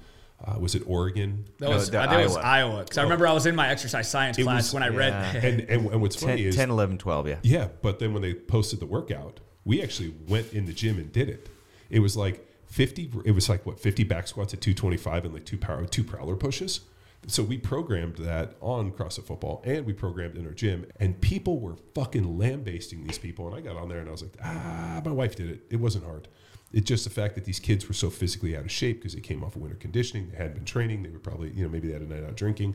So like you're throwing the baby out with the bathwater. At some point, you got to put some emphasis on the kids and realize if I'm going to show up, I have to be fucking ready for the task, and something has to be put on me for me to be able to be in good enough shape to protect myself. It's like walking out on an NFL field. People are going to get hurt, right? If I'm not in good shape or I'm hurt or I'm not strong and something bad happens to me, like, fuck, I got to be strong enough to protect myself. Bad shit happens, but like, you got to also be like, you can't be complicit in this thing. And I think you'll like this because this is, and I've told this story to my this is seeing their career play out right now. There's no one more deserving of this. Terrence Steele? Who's that? Cowboys tackle. Undrafted, and it started like 30 games like the last 2 years for the Cowboys. Yeah. I've literally got the pictures of him. This was back when coming into his senior year in February, right? 6 a.m. lift.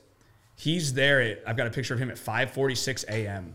in the weight room by himself doing this ankle dorsey, like the stuff that we told, like, this is what you need to work on. I've got another picture on another day of him at 5:44, 16 minutes before a lift in his 90-90 doing his hip stuff. How many people, like, and I say, like, this is the level of, like, he's 6'6", he's really good, but that's how you go from being an undrafted free agent to starting as a rookie and being right now probably one of the best tackles in the NFL in a short amount of time. And it's like, I never saw him come into he get his card, he was sprinting to his rack. Like, you never saw him, whatever. He did everything like that, 100%. You told him to do something, he's in there 15, 20 minutes. How many people are going to come in at 30 minutes or 20 minutes before a lift and do the little things that they need to do to have a good training session that day? You know what I mean? And that's like, you look at, like, some people are really talented and really good. That's like the little things. And like, that's where, like, what are you doing? And I like, dude, if you just woke up 10 minutes ago and you come to a training session, it could be the best periodization in the world. Like, I don't know what, like, you really did not, what did you invest into that training session to have a high quality training session? And you start out lifting, you can kind of do whatever and you're still going to see progress. You get to that point where there's all these other factors that you got to be dialed in on this stuff if you want to keep making progress for 5, 6, 7, 10 plus years and whatever it is you're doing. Yeah.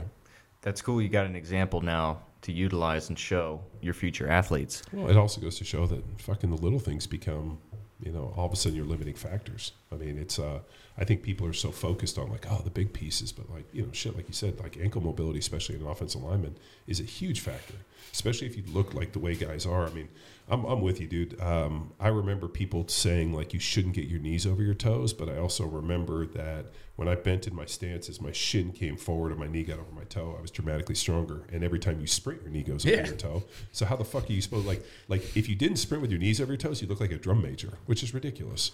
So, like, all this physiology shit, like, and then also my strength coach in college, after they fired the guy, was a guy named Todd Rice. And we were pure Olympic lifting, only shoes. And it was like, I had pretty bad patellar tendonitis from an ACL reconstruction. He comes in, we go in only shoes, and it was like positive shin angle on everything, Olympic lifting. Within like probably 2-3 months time, I never had any tendonitis ever again. The knees got strong, everything. And he's like, yeah, how are you going to strengthen your tendon if you don't get your knee over your toe? Yeah. Positive shin angle. So I think the issue came is a whole bunch of people that never lifted weights, didn't know shit about performance and training, and didn't really understand about anatomy, were making a whole bunch of decisions with the docs and the trainers. And Chris knows that's why I have a general dislike of ATCs and fucking doctors, because every time I would deal with them, they'd always get bad fucking information because they didn't train and they didn't know what the fuck they were talking about. So we've taken it upon ourselves to educate those guys at how to lift weights and try to virally fucking help those that are interested.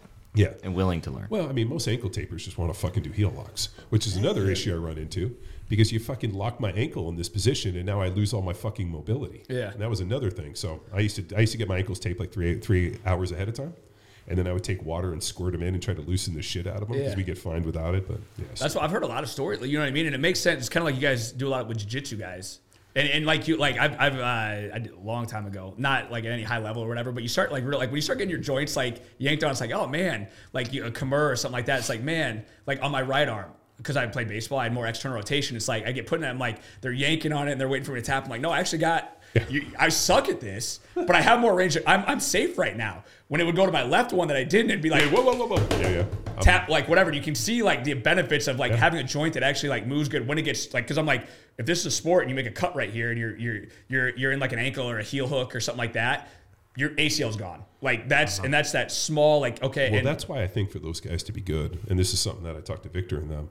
They started it when they were so young that they effectively, I believe, that their joints and their bodies have adapted in such a way. Because I deal with this too. Like all of a sudden, a guy will be like going to get me in something, and I know physically that's not a position I want to get into. So then I fight like a fucking, like a hungry dog to avoid it.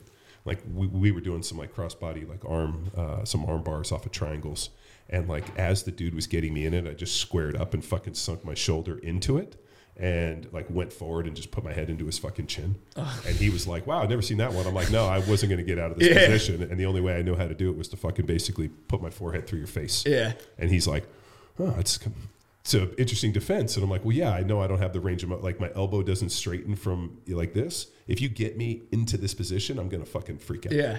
It's interesting. Like, speaking of combat sports, I think combat sports is something that everyone should do from a humbling standpoint of like, you like generally, okay, you lift weights, you're like whatever. You get with some like 130 pound that's like even just a blue belt, not even really that high level in the world of jiu-jitsu. And I'm like, I've been the times where I'm like, dude, I had to tap out 3 times in 2 minutes because this dude is just like boom, boom, boom, like whatever. And you look and it's like, I mean, it's not even comparable, but you look at like the details and like being able to like that specific understand the body and how that you can just kind of flow. Even I have you in a bad position and you can get out of it like that and then get me into something thinking three or four levels ahead. And that's where it's like I think if you get tired in sports, a lot of people will like quit or like whatever. I'm like, dude, if you've ever sparred and you get tired, it's like, okay, first of all, you're not going to be that dude. It's like, I'm tired, I'm going to tap out. You look like gym. You know what I mean? You're shamed at the lowest level in the gym. I fucking shame. did. Shame. Yeah, shame. No, I did that recently.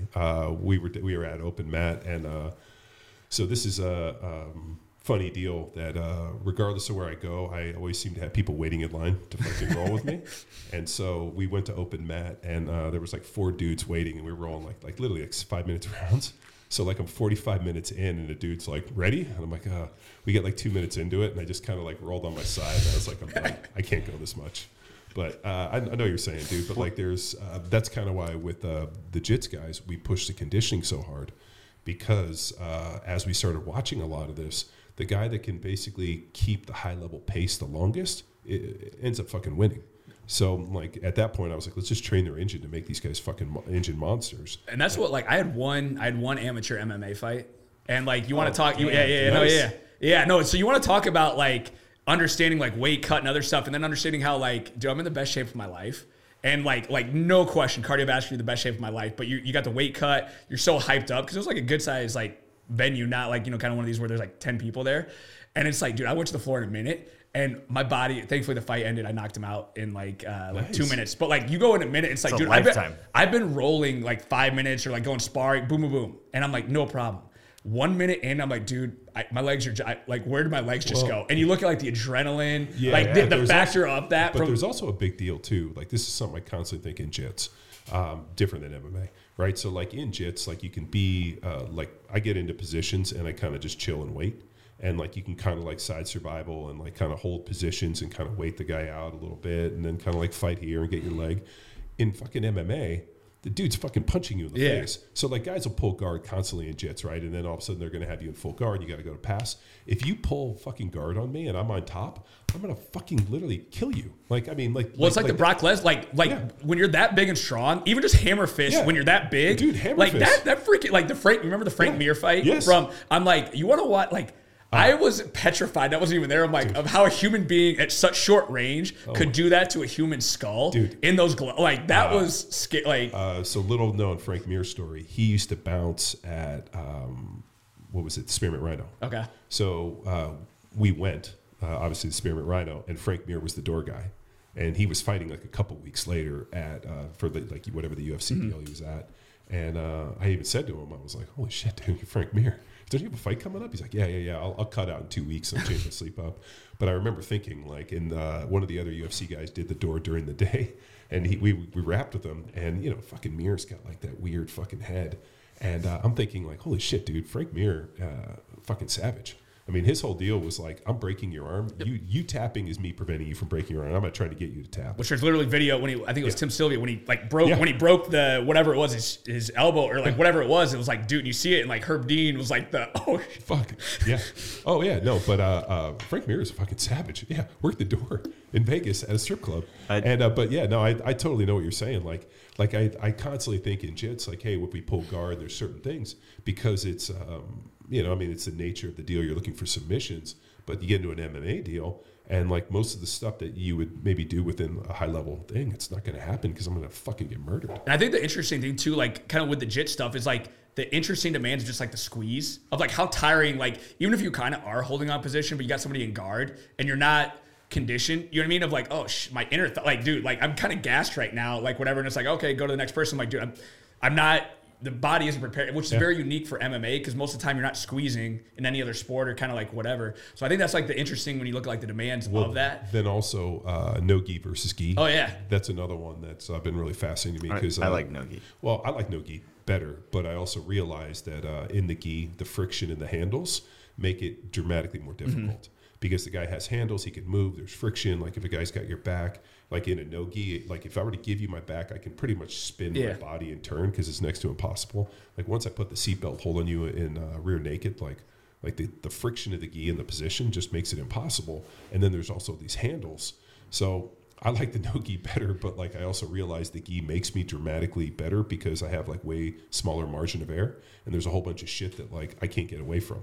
Like when we were like like coming up and doing some stuff, dudes can grab your hand, sleeve, they can grab your lapel, they can pull different things. In no-gi, fuck, at that point I just fucking go down and try to open field tackle them and knock them to their feet. It's kind of like the Anders Eric, like that gi, like from a skill set standpoint, it makes, like you were saying, it makes you tighter. It makes you you can't get by because I think kind of. I think, and I recommend this for everybody, at least in my observation of having done it, like I think you have to start in the gi, and then I think that there's a progression to no gi.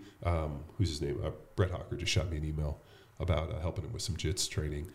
He's one of our, he's a graphic designer buddy of ours that's got a design firm out in San Francisco, does video games. So he's going to 10th Planet doing all this no gi stuff. And I was trying to explain it to him. I was like, yo, man, you got to start in the gi just to fucking feel the fucking handles. He's like, no, I like this no gi stuff. I'm like, yeah, everybody likes it because you're fucking sweaty. Yeah, it's just like wrestling. It's just like wrestling and fucking with people and like there's submissions and shit. Yeah, it's so funny that you mentioned 10th Planet because going back to what we were talking about earlier of like people learning stuff they shouldn't have. This was back like I was doing this like probably about, what was that? I was in college, so was that about 10, 12 years ago? But that was like YouTube. I'm like, I suck. Or you know what I mean? You start out and you suck. And it's like, I'm tired of getting choked out all the time and like whatever. So it's like you're YouTubing different, like even just like you learn like you're not quite as good as someone, but you learn like terminology. It's been a while, but like, you know what I mean? When you like reverse position, you know what I mean? You start learning stuff. It's like, they don't know how to do that, but I do. And it's like, oh, I just got a lot better. Yeah. But like I started like the Eddie Bravo rubber guard. Oh yeah. And I do not have, I should not be doing, like, I don't have the hips or whatever, but I would get someone in guard and I would try and go rubber guard. And it's like, you have to, I'm doing it, but I should not be doing it because I don't. You can't have any muscle. So the whole Eddie Bravo thing. So the first time. What's the size? Like, what's the stature?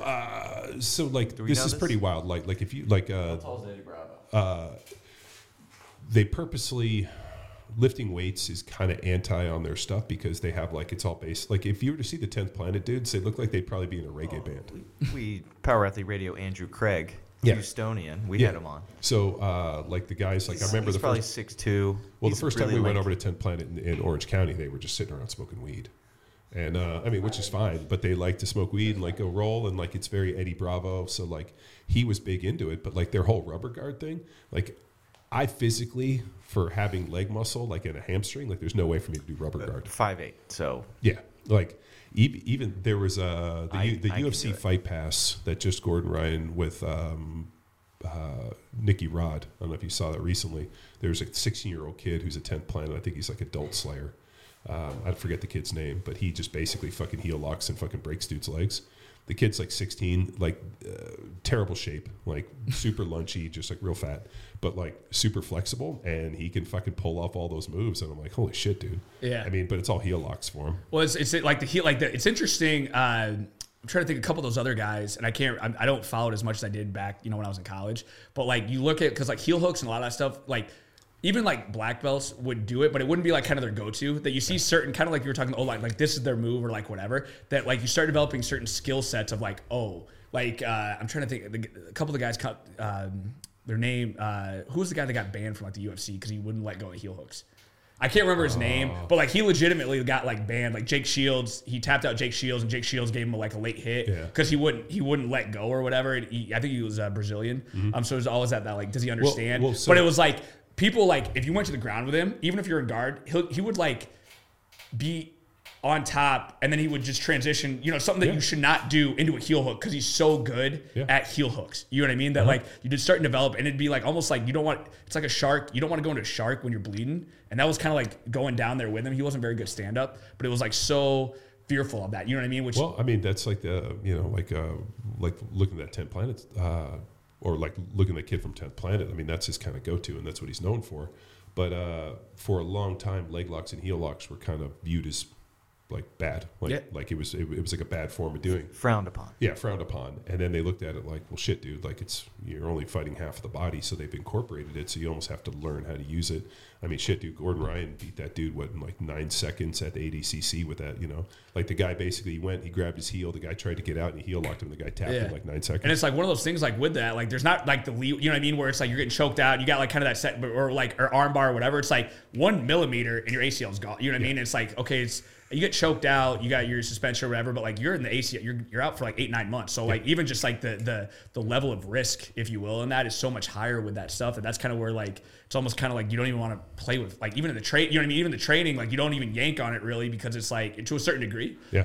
Because like if something goes wrong, you don't want to do that to your training partner. Yeah, no, the leg locks and the heel locks and all that stuff. I mean, we fucked with it, and it's like as somebody's putting you in there, you're like, oh shit. Yeah. Like even like if you do like a single leg and you like trap the dude up and you basically like get the heel and kind of like hook it and lean back, you're like, he's like, fuck, as I'm in that position, I'm like, I'm just gonna go to the ground and try to fucking kick this dude in the face and get this thing out of here.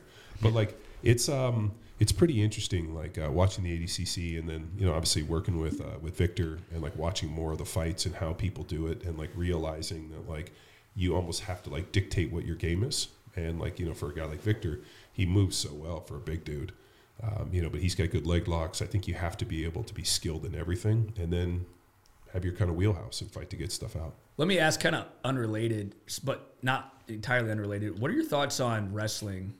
For like from a football standpoint, I think it is probably the single best thing that a football player could do is go wrestle. And I will tell you that it is a winter sport for our listeners out there, so it doesn't interfere. One of my greatest regrets was not wrestling. So when I was in high school, I wanted to wrestle. I was told that I would lose too much weight and that I shouldn't wrestle. And then ended up going and running track. I should have wrestled 100%. I should have said, fuck the weight. I'll go wrestle. If I have to gain it back, whatever. I just, and I'll tell you why. I was a senior in high school. We had gone to like this like passing league deal. You know, they would have like all the like 7-on-7. Yeah, 7-on-7. They used to bring the linemen, and they'd have like lifting and O-line shit and whatever. So we were there, and we ended up running into these like rival high school dudes, and we fucking kind of got into it with them, and then it ended up we were like a fucking Burger King parking lot like fighting these dudes, like stupid high school shit. So the next, like that was like on a Friday. That Monday, all of a sudden we come like walking out of school to the parking lot, and like those dudes are in our parking lot waiting for us. And so like we're like looking around and like, holy shit, we're gonna go fight these dudes. So as we start walking down, there was like our linebacker, myself, and a few of the dudes. All of a sudden, like a bunch of football players are there. All of a sudden, those dudes just fucking like vanish like ghosts. And there's like 6 or 7 of these dudes, and there's about 3 or 4 or 5 of us. As we're walking down, all of a sudden I look over, and there was a bunch of these wrestler dudes that were like 132 pounds, like these little ass wrestler guys that weren't football players. Like all of a sudden, like popped out of nowhere, and they were like, "Let's fucking roll these dudes." And I'm like, what? Like these dudes were in my class. I knew them. I knew they were wrestlers. Like one of them was a total like fucking nerd, like book bag dude. Out of nowhere, these like 125, 130, 145 pound wrestlers fucking went at these like 230 pound football players and were beating these dudes' asses. And we like rolled these guys. So it was like me and a couple football players and like a whole bunch of like mini wrestlers stomped these fucking dudes. Yeah. And we ended up getting in trouble. We didn't get arrested, but like it wasn't good.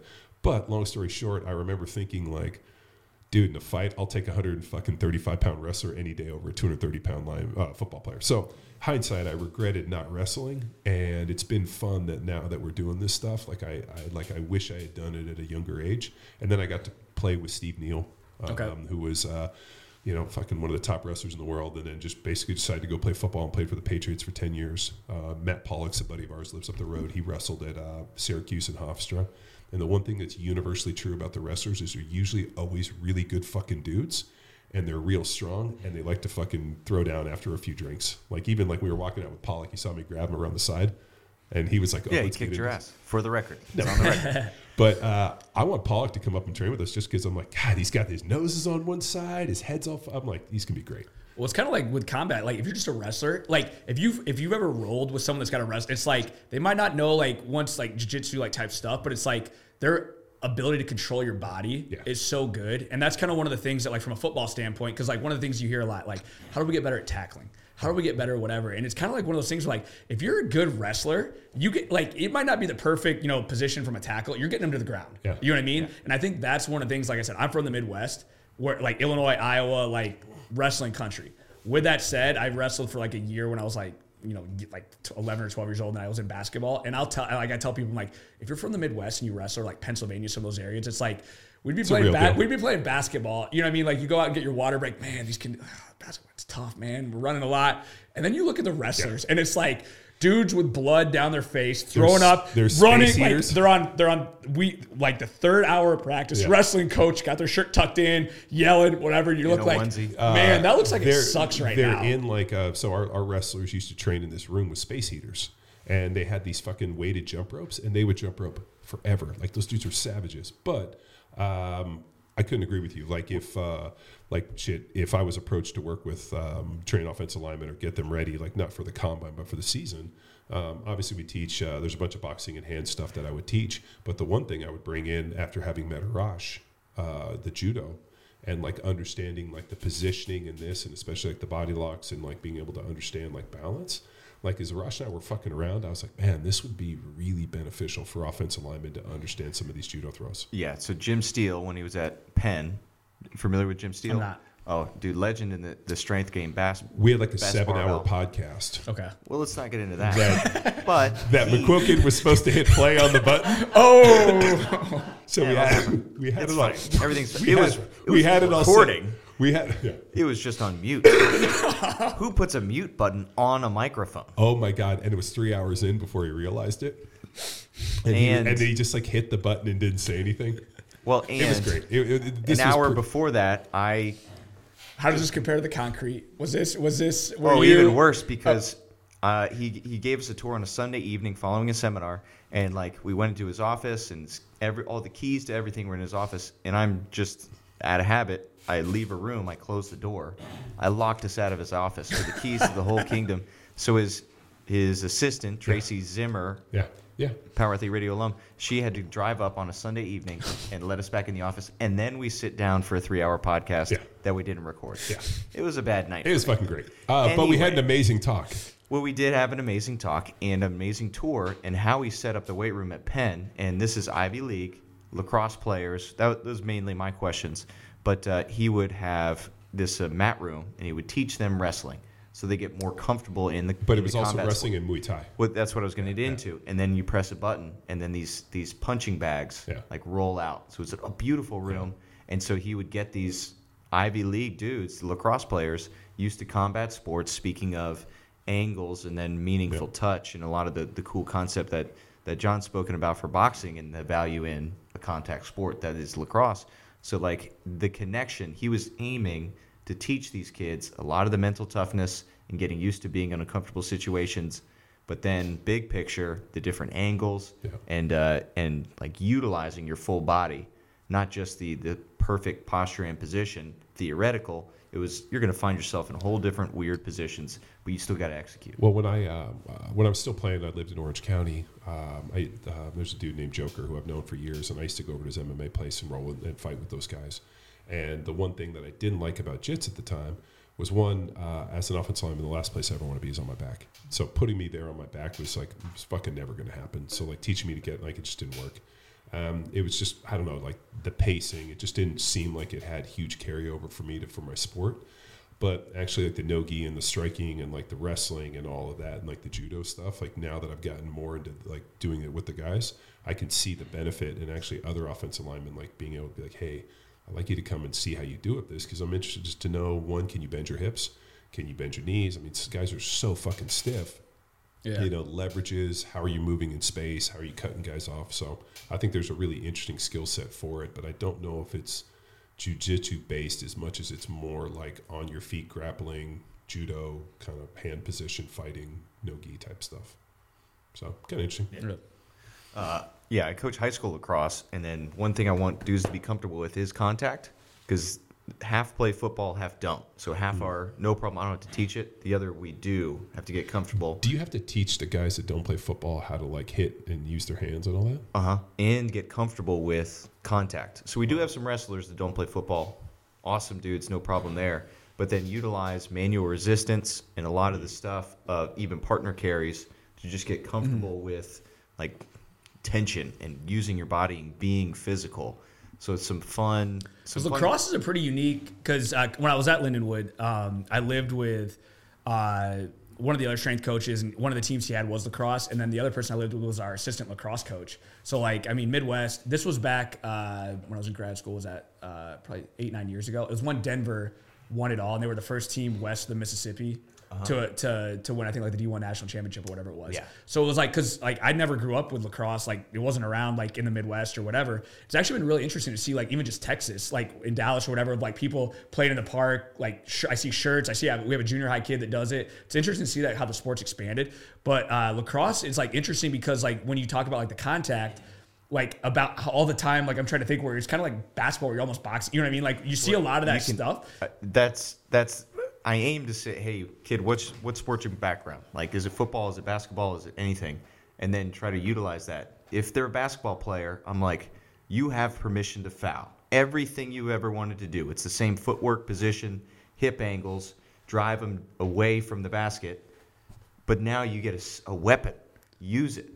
It's like, I'll be honest, the first couple, I'm like, dude, this is a really aggressive sport. Right. Like you see, and it's like, second of all, like you learn like the goalies are like, they were like saying you have to be a different individual to be a goalie because you don't really have much padding. You're going to give up probably 15 plus goals a game. So you got to be able to deal with like whatever. And you're going to wear these like lacrosse balls that are hard coming at you with high velocities. Oh, yeah. So you got to be like a different mentally. I did. I was in the same boat. I knew nothing about it. And then as we had like more people on and we had, we had Marcus Holman and Hartzell. Yeah, but we had Marcus Holman on, and like I had seen it, but I had like never sat down and watched it like at length. And when we had Marcus Holman on, I watched and I was like, holy shit, that kid was like moving through space and spinning and moving and like switching hands and this. I was like, Jesus Christ. Oh yeah, and he can whip at 100 miles an hour. I mean, but just like his ability to move through space and be able to come back across his body, and I mean, he fucking really gifted athlete and like pinpoint accuracy. I mean, when you start thinking about all the elements of like execution and athleticism and this, I mean, he kind of hits all the space. I'm like, fuck, dude, this kid's pretty legit. And what's interesting too is because I didn't know, because we had men's and women's lacrosse, and our women's lacrosse was really good. So I'd watch men's, and then like I watched the women, and I'm like, you know, like in hockey when you're expecting no, I'm sorry. This happened. I didn't understand women's hockey and men's hockey were different. First of all, that was the first one. So I'm watching like one of our women's hockey game, D1, like and like I'm expecting like you kind of get it, and you're like, okay, a big check's coming. It's like, oh, they kind of skate by, and then you keep watching like, and then you realize like, oh, the contact is a lot different. Same with like lacrosse, like totally different men's and women's. Of like, I would watch men's, and I see all these big hits, and then I got to watch a women's game for the first time, and I'm expecting like, oh, this is gonna get like, you just see the collision happening, and then it's like they veer off, and it's like, what's going on here? And then someone told me, it's like, oh, it's completely like the contact is on the women's side, there really is none, or even if there's girls don't wear helmets either. No, they got goggles and mouthpieces. Yeah, and contact is illegal. High level Division I women's lacrosse is pretty amazing because the ball never touches the ground. Yeah, and they can't touch each other, so they got to be more athletic. Precise, yeah. And I'll be honest, my baseball background, like you would think, like okay, catching a ball, like lacrosse, like whatever. Like they gave me the sticks one time. I'm like, oh, like whatever. You want to talk about just being absolutely horrible of like 10 yards away and throwing it? I'm like, dude, I can't even. I'm like missing. I'm like, dude, that's coming at me fast. Like, you know what I mean? Like, whatever. I'm used to catch, you know, I mean, I faced 97, 90, you know what I mean? Like, whatever. I'm like, dude, this is a lot harder. Like, especially when you see like how they're running, then throw boom, boom, boom. I'm like, dude, this is a lot more, this is more skilled, even just doing that stuff than I realized. Men's, you know, men's and women's side. So like, if you've never done it before, I was shocked with how difficult, like, and how the netting, there's not really a whole lot of give there. And you know what I mean? Like the net, you'd be thinking, I just got to put it here and the ball's going to come in or whatever. There's like that fine tuning. Cause like the net, isn't there like regulations on the net? Like how stiff? Very much so. And like, I would always joke. Yeah. I would always joke. I'm good about finding one or two things to get on people's skin and then just keep riding it. So like the long stick middies or like whatever. I would always make jokes about like when I see like someone like, hey, are you the long stick midi or whatever? And then my buddy, he's like, dude, it's not funny anymore. I'm like, dude, I find it amusing. Like you got that massive long Beats a stick. dead horse, huh? Oh, it's funny. Yeah. Oh, I get it. I was a short stick D midi. I don't know what that means. I am a short stick D midi. For baseball as an example, what I find fascinating, a 97-mile-an-hour fastball is coming towards your body and you got to get out of the way. And you get 45,000 people in the stadium like, get charged up. A goalie is crazy enough that they have to take their body and just step in the way of 97 miles an hour and then just unfazed because the ball's bouncing somewhere and they got to find it and then like be on the next play. Well, we also know because baseball players are prima donnas. So, yeah. Clearly. Dude, I've never met a goalie that was good that's not just Crazy. Fucking nuts. Yeah, I think that's a good example. My goalie's getting into our college Hall of Fame here coming up. So like he was All-American. He was amazing. He was very fortunate for me. That's how I learned to play the game because coming from Texas, it's football with sticks. To then go to East Coast and play, like he had to like. Luckily, he was a freshman too, and we were the same age. He had to like sit me down and actually teach me how to play. Well, speaking of teaching and moving, dude, the middle school. Like 12 years old is some of the funnest kids to work with, like personality-wise. Did you say funnest? Like, is that a word? Funnest or funner? Yeah. No, it's More one fun? of the funnest groups funnest that you word. get the opportunity to work with because just the personalities. But then keeping them on task. And we spent a moment talking about focus and intent and push and hard work. Like, what is the trick to teaching these key concepts, intent and focus? You know the value, but you also know the kid is just... It's silly time. Yeah. So I think what's really, really important is being able to, as a coach, teacher, whatever, take a step back and kind of like look at things from a 360 overhead view, if you will. So like, I'll give you the example. When I started doing this, this was like 2.5 years ago. It's kind of like, okay, we need to teach squat. I'm going to teach them how to RDL with a PVC pipe, boom, boom, boom, boom, boom. And like, I thought it was a pretty good plan or whatever, 50, 60 kids in the weight room, maybe one other coach helping me, like, on command or whatever. We're doing the RDLs with the PVC pipe. And like, I'm calling out positions, teaching, whatever. I look back and there's like 3 or 4 kids having a Star Wars late, like whatever. And it's like, hey, like they hear me talking, they're done. Whatever. We're just going to like, whatever. And you want to talk about like I think it's stuff like that helps you grow as a coach or whatever. It was like, the song, like you had a bad day, whatever that is. It was kind of like, oh, man, why is this so bad? Like whatever. The very next, that was in the summer, the very next year, I learned, and I'm like, okay, you know what? Here's what I'm going to do. I'm not going to try and teach 60 kids because they're going to get distracted. So I'm going to segment. So we would segment into like 4 stations. So if I have 60 kids, we're going to go into segments of like 15 to 20 kids. And I'm going to, not like a big open area. Like I had the availability where we had like the drop down nets. So I'm going to net everything off. So you can't even see what's going on over there. So you're going to be right here. So if I tell people in the situation, it might be weight room. You're going to go in the hallway here. You're going to go to a classroom here, like whatever. But like, you know what? I might not be able to get done what I want, but this is going to set the table so I can coach and teach in a manner that's going to allow us to get that done.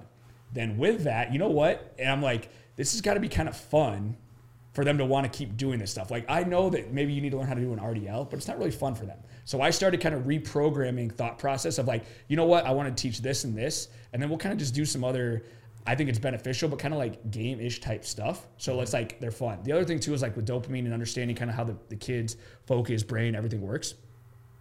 If we're in groups and say we have an hour training session, and realistically with like when you rotate between 4 groups, you might have about 12 to 13 minutes in a group with transitions. If you're only having to focus for 12 or 13 minutes and you get a brand new something in another station, it's like, oh, what is this? Like whatever. When you're trying to do long stuff for like 20, 30 minutes, I think that's when it negates everything. You know what I mean? So it's like, it's a lot harder to get stuff done if you only have 12 or 13 minutes, but you're a lot more focused in that 12 or 13 minutes. So you know what? It might be like in some of those stations, it might be like we're teaching squat and we're doing medicine ball slams.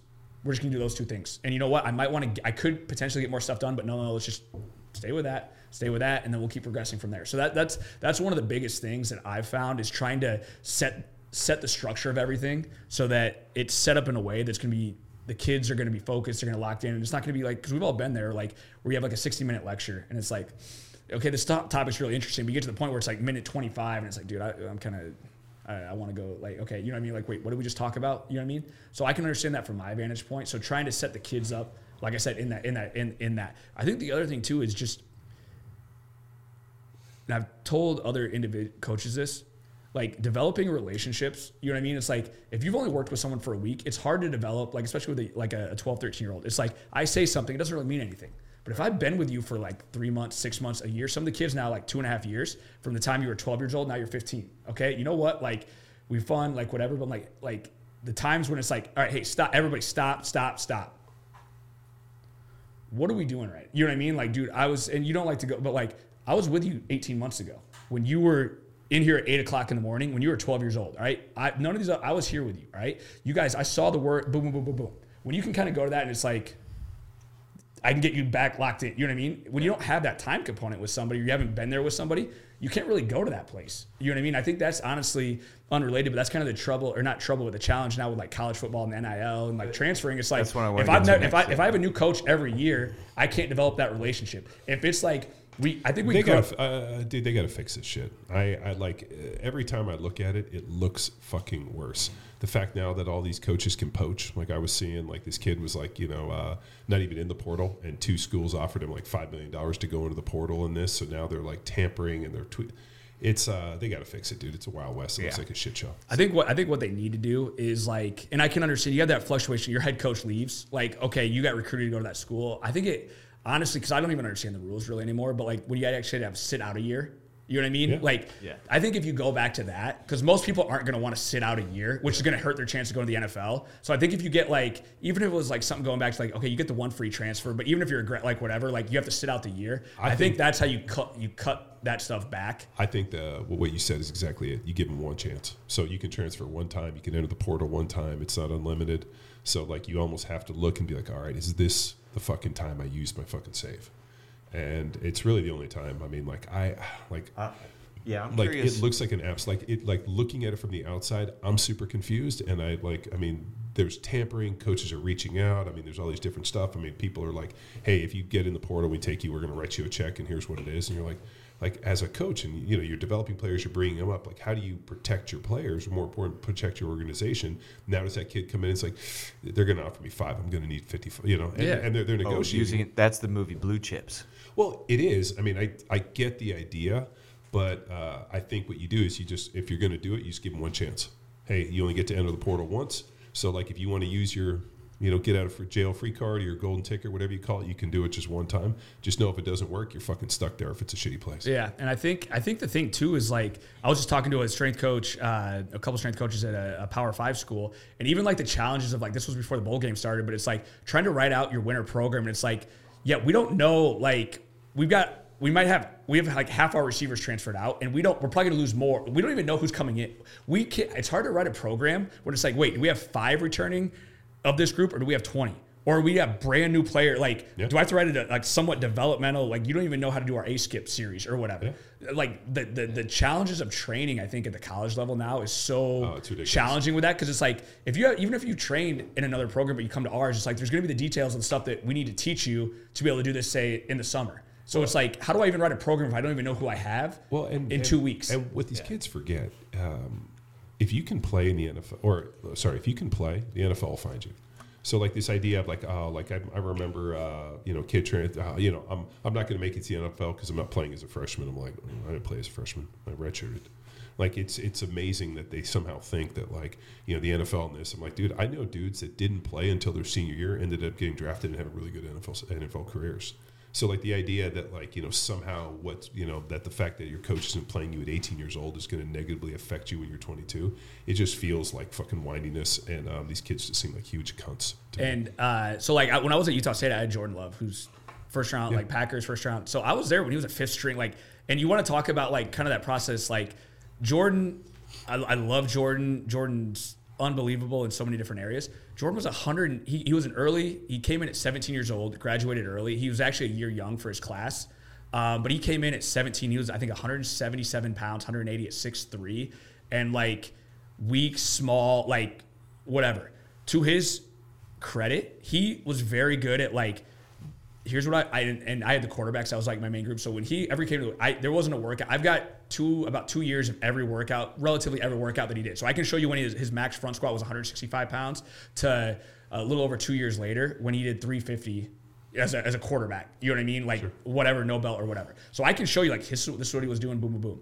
He worked hard, and he would just do like, there wasn't like you're having to like just show up, work hard, and just do that over and over. And it's like, this is how you go from 180 to 225 in 2 years as a quarterback, being from a fifth one scholarship offer, Bakersfield, California, no one knows who you are, to like, dude, you almost just see Michigan State top 10 on the road. Nobody knew who you are, to being a first round pick. You know what I mean? And I think that's the thing where it's like, he didn't play even his redshirt freshman year. He was like, you know, his TD to interception ratio was like, you know, 1-to-1. Like he was making bad, like whatever. And then you saw he just needed more time. You know what I mean? And that's so like, I've seen that. Like, so when I tell kids, like, if you think you need to be squatting 275 by the time you're 14 years old, I've seen a first round quarterback. I've seen people play high levels that were nowhere near that. I've also seen individuals that were very impressive physically at 15 or 16, and they just got by on being bigger and stronger. They never learned technique. And now once they got caught up to everybody else, it's like, oh, wait, I actually have to know 5 or 6 different types of pass rush moves, and I can't just bull rush. You know what I mean? And that's kind of like the levels, if you will, of that. And I saw on social media a kid was,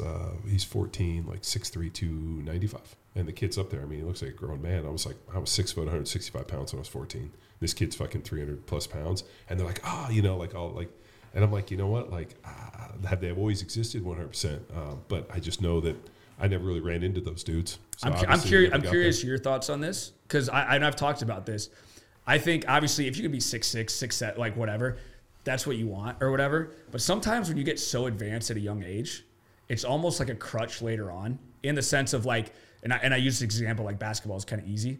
Like if I'm a 6'6", 15-year-old and I'm super athletic, I can score 30 points a game just using my right hand. I don't need to develop a left hand. I can go play AAU, like whatever. Good coaching, this is kind of two-pronged. Good coaching is, I would rather have you score 20 points a game, but you're actually working on your left hand and practicing games, because when you're 18, 19, if you want to play in the NBA, you need to have a left hand. Sure. Kind of like what we're talking about. The time to learn, you're not going to learn, I got to the NBA, I got drafted. Now's the time to learn the left hand. You're going to get passed up. You need more time. So I think one of the things of like, kind of like those examples, you get somebody that's so physically faster, bigger, stronger.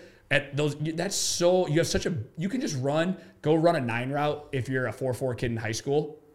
You don't need to learn the route tree. You're going to put up numbers. You're going to get like whatever. So every story in the NFL usually is about late bloomers. So I was going to not necessarily late bloomer, but I was 6'4" when I went to college, and I grew almost 2 inches in college. So I showed up and did on a razor. My roommate had like a beard, and I remember after like 3 days, he's like, "Do you like you don't have a razor?" I'm like, "No, why would I? I've never shaved." And he was like, "What do you mean? I've been shaving since I've been 12." Yeah. Right? Like, I mean, so, and then I grew from like 6'4" to like, 6'5"3/4. Like, there were guys, every guy that I knew was a late bloomer that ended up doing well. J.J. Watt, Tony Gonzalez, look at, who is it? A.J. Hawk. I mean, all of these stories, like the amount of dudes that I knew that were like, I wasn't real big, and like, I went to this school, and then all of a sudden I grew 5 inches and this, and like became this player. I mean, the amount of those stories of guys I played with were like dramatically better than I was 6'4", 300 pounds when I was 12. Yeah. Like, I only know one dude, Bobby Williams, who was like a monster when he was like 16 and was always been that same monster, and he was the only dude I knew. So I think we see this stuff, and I think that's great for these kids. But if they were to ask me, I'd be like, you know what? I just know the stories I've heard from the majority of the NFL involves the late bloomers. The LeBron James or the Michael Jordans or these. I mean, every one of these guys, there's a late bloomer story. There's not like, hey, I was 6'11" at 12 years old. LeBron definitely was not a late bloomer. Oh yeah, he wasn't a late bloomer. The basketball story is Kevin Durant, because was that the late bloomer? Well, he was taught ball handling, guard skills, and all of a sudden he shoots up to 7 feet and he has the guard skills. The challenge with basketball, say I am the tall. This is not me, but I say I am the tallest kid in middle school or high school. Oh, you go play center, but you don't learn the fundamentals, and then the rest of your classmates catch up to you in height, and you are so far behind in the fundamentals. Dude, the amount of stories about late bloomers is absolutely incredible, and it's people that were like, maybe weren't as gifted and had to like, develop a skill set, and then all of a sudden everything catches up and wires up later, and now they've developed it. So I've always said, I always hope, like, I'd rather have been a late bloomer. Like, I mean, my roommate in college told me he like was shaving since he was 13. He was like 6'3", 300 pounds, and he had been that way since 8th grade. And yeah, I mean, and like, okay, like, where do you go from there? Yeah. And I think what you said is like the huge key is developing the skill set. And then once that happens, it's like, oh, you just became 10 times better. Yeah. The problem is like you can get by without the skill. Like you can't just. I think I've told people this. You remember playing Madden, like the franchise and stuff, and you would have like your off-season time, and it would be like, okay, you can devote 10% to skills, 20% or like whatever you could to strength. It'd be like, okay, I get this player coming back, might have been you, and he's like, oh, I decided, you know what, we need to work on strength, and his strength went from an 83 to a 91 because I put more time into strength. I think a lot of people think that that's how it works. You know what I mean? It's like, okay, developing a skill isn't something that you can just be like, one off season, okay, now I'm better. This is something that takes time and develops. And like, once you have a skill set and now you add strength, speed, all the other stuff on top of it, it's like, that just blew up. The problem is trying to develop a skill set when you're playing at a high level, because it's like, you're going to have to take 3 steps back to get better. And most people don't want to do that when I've been really good. And that's kind of when you get the hard-headed, like whatever. And it's like, now you're kind of set. You know what I mean? I think that's the challenge. And that's honestly, that's where good coaching really comes in, of being like, you know what? When I'm working with a 15, 16-year-old, 13, whatever, we need to work on this now, because in 5 years, you're gonna be thanking me, and you're not gonna. Good teaching and good coaching really shows up later down the line, in my opinion. Like a really good 4th grade teacher, you're not gonna know it at the time, but you're gonna look back and be like, man, they were very strict on me getting this done.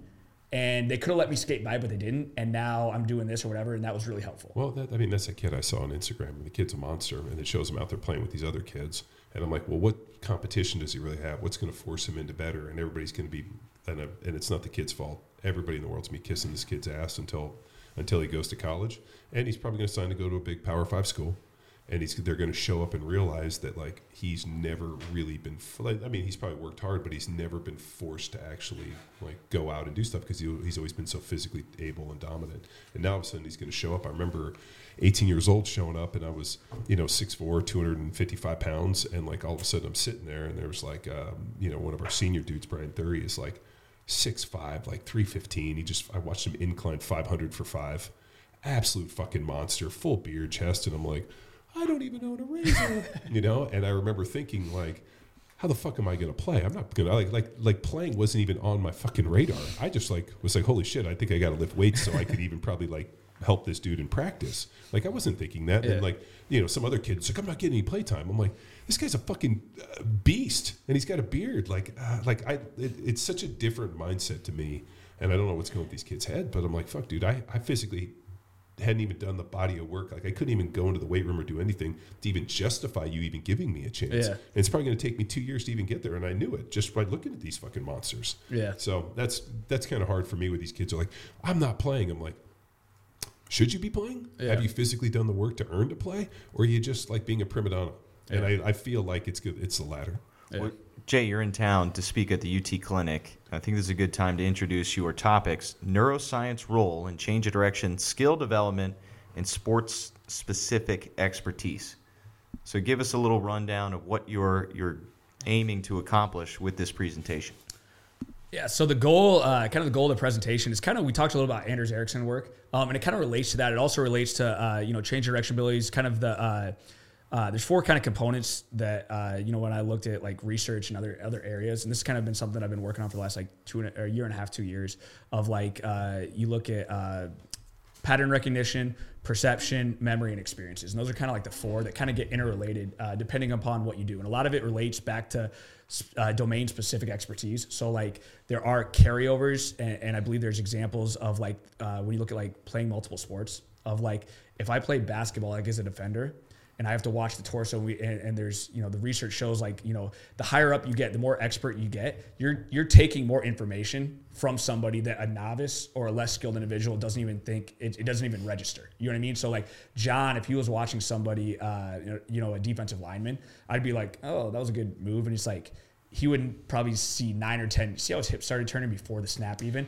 Well, I knew that was coming. This is the J.J. Watt story, because Chris is like, oh, J.J. Watt did great. And I'm like, well, they've designed an entire defense where he has zero responsibility and he's broken all of his fucking responsibilities and done something so outside the box that he's put the defense in a position. All I hear is he changed the game. That's He's amazing completely vulnerable. defensive end. Like, dude, I was watching him do something and they were running a game and like he was part of the game and went the other way because he thought he could make a play.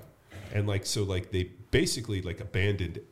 So like kind of like Ed Reed-ish type safety, where it was just kind of like he had the free reign to kind of do. Junior Seau was really the first guy to ever do that, where Junior had zero responsibilities other than just fuck shit up and make a play, and he did. And because he was so fast, he could just fucking make up shit. But like looking at JJ, incredible player. I'm not saying he's not physical specimen. Just very frustrating to see. Then you get Gruden just literally just like JJ Watt, like fucking can't get his knob in his mouth enough. And it's like, and Gruden knows better to be like, hey, dude, this guy broke all contain. He was supposed to be the wide man. He's supposed to keep contained. He shot inside. I mean, that was one that killed me. I mean, there's nobody outside of him. He's supposed to be keeping contained. He shoots inside, gets pinned, and ends up making a play when he didn't. He abandoned his responsibility, just trying to make a play and putting his team in a stressful situation.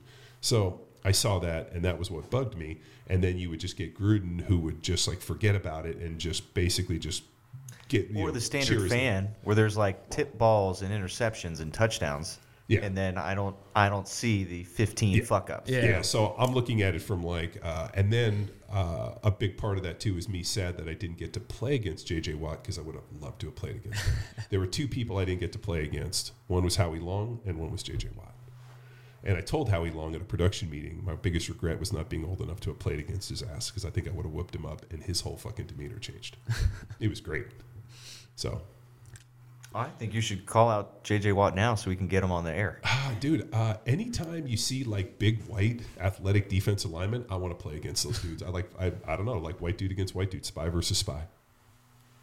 So, well, presentation sounds cool. Yeah. So kind of with that, it kind of relates kind of like we were talking about like lacrosse or like anything like that, understanding the pattern recognition of stuff. And I think that's where like experts, they'll use like holistic processing and they'll put stuff into chunks. Whereas you might see I'll use the football example. I might see the middle backer and that's all I'm focusing on, but a higher level and not necessarily someone that's like higher level, I think sometimes in the sport is hard to quantify because you could get someone like a Tyreek Hill, and I'm not saying anything right, wrong, or different. He's really, really fast, so he could make a bad decision and still outrun someone. But like if you look at like and I use the example of like Cooper Kupp, of like someone that's like he's a 4.6, but he's the best receiver in the NFL. How does he do that? And where Cooper Kupp might be looking, or I might look at the inside backer. But Cooper Kupp's looking at the inside backer, the safety, and he's also noticing that DN start to peel off. Yeah, but what's weird with him, and this is, I mean, not to say he's not an incredibly skilled route runner, and he has a really high football IQ.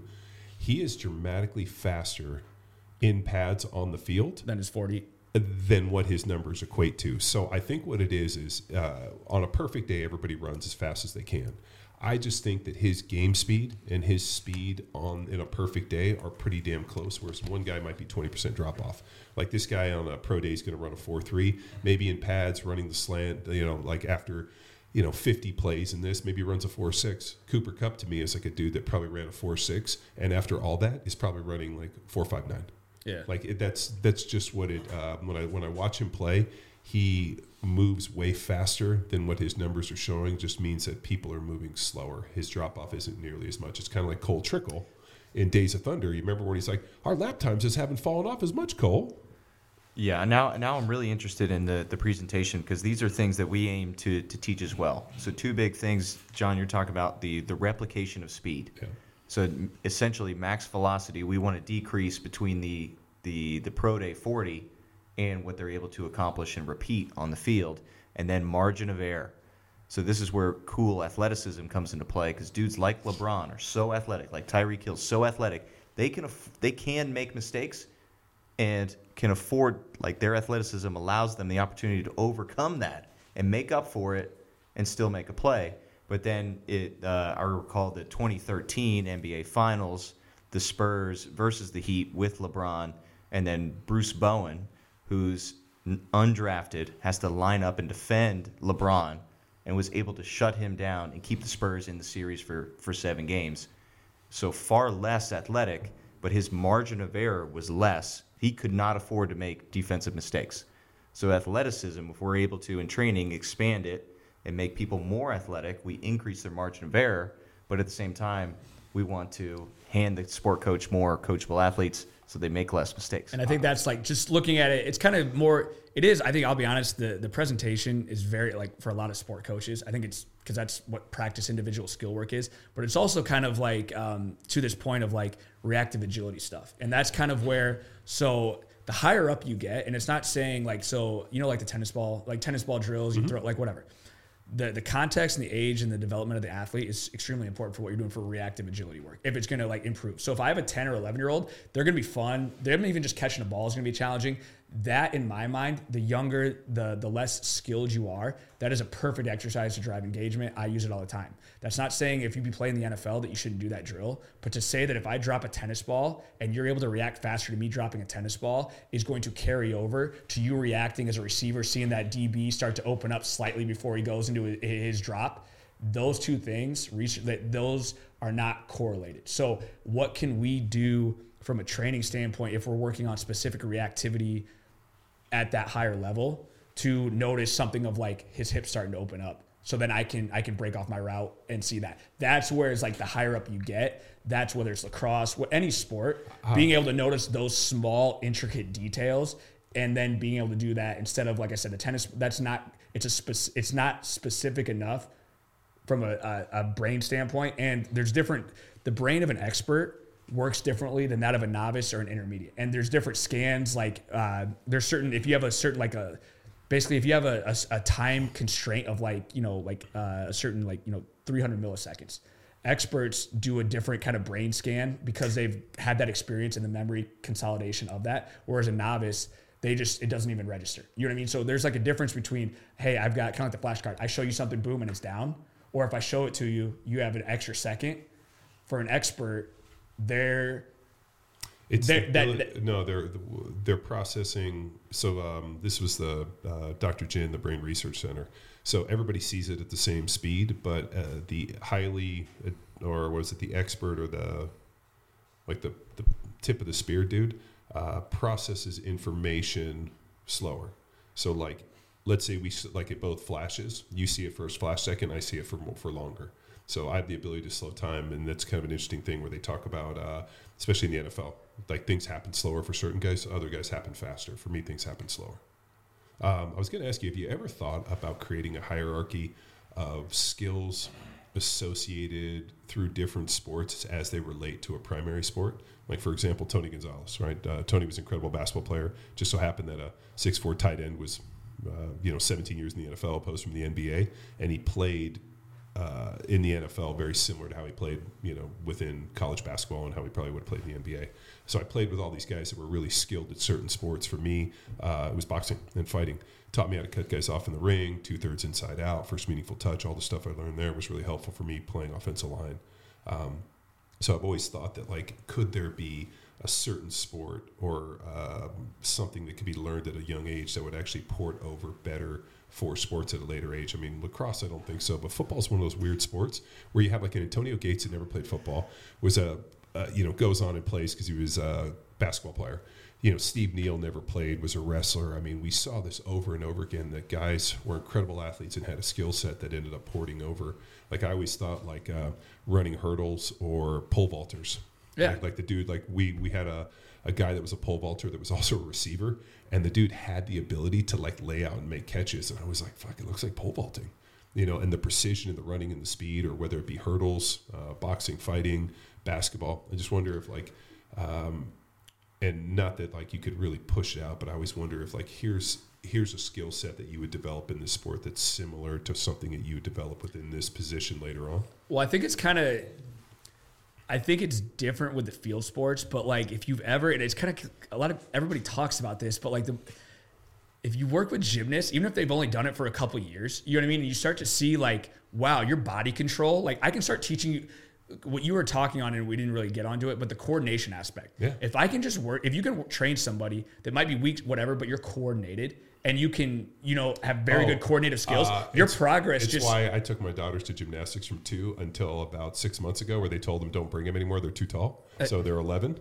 So for 9 years, I went to gymnastics 3 days a week until they told him not to come, and I still take my boy. And I think it's like one of those things, your body control and awareness, that goes into your skill development for anything else that you do. It's like, I've never done a backflip before, and I couldn't do it right now, but I don't even know how the muscles like feel firing to do that. You know what I mean? So if I experience that, it's like, oh, I've never kind of felt this, that firing, that pattern, I can, in a sense, put into other movements and build upon that, if that makes sense. I know that's kind of like a reductionist viewpoint, but I think gymnastics, now that's not going to teach you how to like shimmy, gallop, you know what I mean? Because gymnastics is kind of specific with that. But I think that closed loop, but still the fundamentals of any reactive. And then I think like, honestly, the more, I think like, I'll be honest, soccer, like when you look at like spacing, pattern, being able to stay in front of a defender, precision, acting, understanding, and capacity to be able to run, because the amount of metabolic, the other one that creates incredible metabolic capacity at a young age is swimming.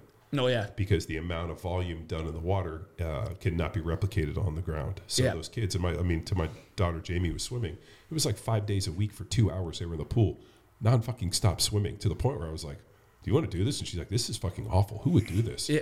And people fucking do it for like, they love it. So I think there's like a hierarchy, but I think like you're right, gymnastics, you want to develop capacity. I think swimmers, even the girls that I worked with that were CrossFitters that had been swimmers like China Cho or Colleen Fausch. I mean, those girls are fucking monsters because they handled so much volume in the pool. Here's another one, and I haven't really experienced it a lot, but it's kind of, there's an offensive lineman for the Redskins, Wes Schweitzer. Are you familiar with him? I know the name, but I can't. So I bet like it's kind of like the weird stuff that people you meet through social media or whatever. And it's like I love high level athletes that are like really into like train. Like it's not, because you get a lot of people that are like good at their sport and it's kind of like training's kind of important, whatever. But it's like, no, you're like full, like you know your stuff like at a high level. So like I think he was like an undrafted, played like 6 or 7 years now. But like he's really big into, he's got like this weird kind of unique kind of training stuff that he does, but he does a lot of like rock climbing type stuff. You know what I mean? And if you've ever like, I've only rock climbed one time, and it was in a mall in Miami, because it was like one of those where it's like, well, you pay us $10, if you get to the top, you get a PlayStation 2.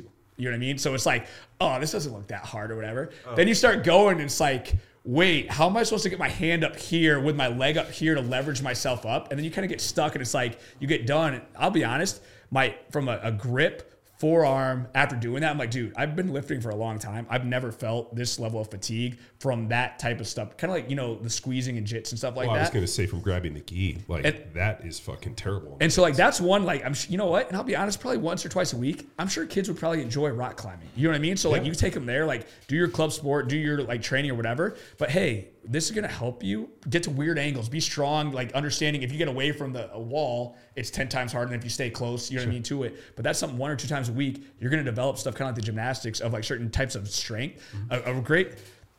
This was a couple years ago I had a girl in one of our junior high strength and conditioning programs at their junior high. I go over there one day, and like most of the time, even like not even just girls, but boys, like people can't do a full chin up, or it's like even just doing lowers. It's like 5 seconds to struggle. When you see like a 13-year-old girl, just like, what is that? Like it really sticks out. She's a gymnast. She was doing chin ups. She did 3 reps, and like I try and like hopefully people know, full stretch at the bottom. There's none of this like cheap stuff, chest to the bar at the top, like whatever. She did it like, she was doing them like 5 easy body weight. And I was like, okay, she did 3 reps with a 25-pound plate on as like a 13-year-old girl. And she probably could have done more. And I was like, gymnastic, you did gymnastics. She's like, no, rock climbing. And I'm like, okay, I never would have guessed that. But yeah, I could see that. That makes a lot of sense. But like the amount, I've like, you look at her and she looked like a normal 13-year-old, but it's like, how did you just do that? Well, she's wired up for it. And so that was kind of an eye-opening experience to me in that of like, wow, maybe this is something good to do. So at Cal, the gymnastics girls would come in the weight room, which I thought was hilarious. They used to make them lift weights, and they fucking hated it. They thought it was the stupidest shit. So they used to just come in there, and they would see whatever we were doing, and then just try to like mock us and like pretend. So we were doing pull-ups, and the one girl jumps up, and she just started basically doing fucking muscle or bar, like basically muscle ups. but she wasn't like bending her arms. So she was just shooting straight up and then coming back down. And she probably did about... Yeah, like the uneven bars. Yeah, like she did like 10 of them in a row. And she was like, how was that one? I didn't bend my arms. I was like, that was pretty good. Hip to bars? Oh, yeah, it was crazy. And like they were so strong in these movements. And like, she's like, I've been doing this since I was 3 years old. Like, why the fuck are we in here? And then like the squatting and everything. And she was like, they were just so pissed off to be there that like they just caused trouble. And I thought they were great. I'm like, this is awesome. Just come in and fucking show like a bunch of like stupid. They invented CrossFit. Yeah, that's why these CrossFit or these gymnastics girls go to CrossFit and they're like, this seems way easier than doing CrossFit or from gymnastics. Yeah, they're like, this CrossFit feels like taking a vacation, and they go out and they just slay it. But yeah, no, man, it's I've always thought that like if you could create a hierarchy of like skill development and like expose kids to certain sports, I believe that it would pay dividends later in life. I just don't think football is one of those sports that if all you do is play football, you absolutely stymie yourself and you don't develop a skill So playing set. 7-on-7, 12 months a year, nonstop isn't good for someone that wants to play high-level football? I don't think so. Okay. Yeah, I just don't think so. Now, lacrosse, Seasonality. No, lacrosse is a little different because Not 12 months a year, but the one thing which is interesting in lacrosse is it's so high skill with the stick. I don't know how you would develop something like that away, but something like football, where now you're moving in space, you're using your body as a weapon, you're trying to catch these instruments. I mean, I think that there's a skill development, but like, I just... Well, it's kind of like a good example, like when you're talking about Tony Gonzalez, and it's actually weird. I can tell you the first year I played fantasy football, because it was Antonio Gates' rookie year, because this was like Yahoo, like back on like dial-up internet, and I'm like going through Yahoo's, like I'm like, who's this Antonio Gates? I'm like, I'll take a late round flyer on him. He goes for like 14 or 13 touchdowns, and I win my fantasy league because I have Antonio Gates at like whatever. Never but like played. But you look at like certain sports, like if you can jump into it without playing that sport, it kind of is a good indicator. You know what I mean? Like you can't jump into gymnastics at like 12 years old and get to like world-class level. And you're like, not going to jump into swimming. Swimming, like even... No. Even an example. Yeah. Even like I'm gonna assume like lacrosse. You don't see people transition, or maybe I could be wrong or whatever. But like certain sports, like you can't if it takes years and years to be able to get to a high level of that sport, then there's that skill component. Like football, like you said. Like I'm not just going to show up and be able to hit 100-mile-an-hour fucking fastball in baseball. Like that to me is like we joke about baseball players not really being athletes, even though there are athletes that play baseball.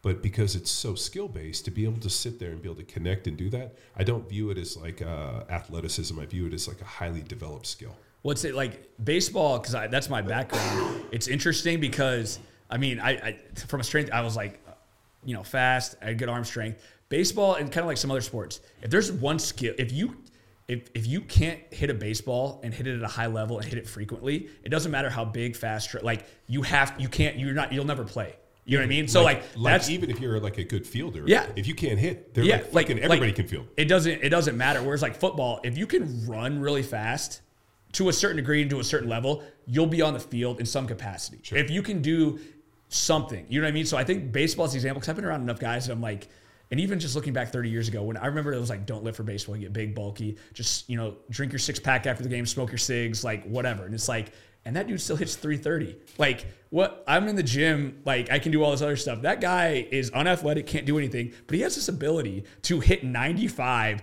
back over there really consistently. How? And that's like the skill set, because I've been around it, it's been frustrating or whatever, but you see like kind of that level. And I think that's kind of like... David Wells was my neighbor. Oh, are you serious? Yeah, in Safety Boomer? Harbor. Yeah. So Wellesley was my neighbor in Tampa. I lived in Clearwater, Safety Harbor. And we used to go to the games, and I went to the Yankees games. Fucking Wellesley would just get absolutely shit-faced. Didn't train. Would go in his garage and play drums and shit, and then go out and just fucking throw gas. He's like probably the perfect example of kind of what I was describing too. Yeah, of like no, kind as of you're just that bringing like, it up, I'm like, I knew Wellesley. This is the curse of the gifted. Well, and what's wild is, and this was hilarious, even if he wasn't drinking, he still brought booze out there, and he'd bring empty bottles because he wanted the other team to think if they brought him in as the closer, they wanted the other team to think he was shit-faced and might throw 100 miles an hour through their fucking head. So he'd be like, I don't get fucked up every game. I gotta fucking keep him guessing a little bit. But yeah, it's fucking great.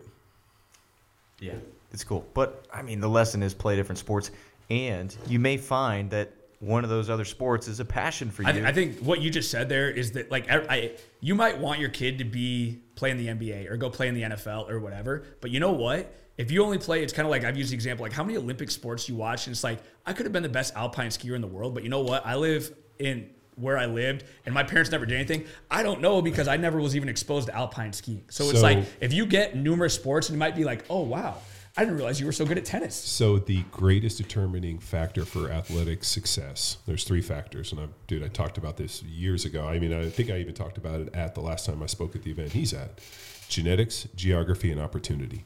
So, I mean, think about like to be an alpine skier, you're going to have to literally grow up someplace that has alpine skiing. You're going to have the opportunity to alpine, which means you're going to have skis or somebody that takes it to you. And you're probably going to need some form of genetics that have allowed you to be successful at it. You're like, yeah, my mom and dad were both alpine skiers. We live in Mammoth.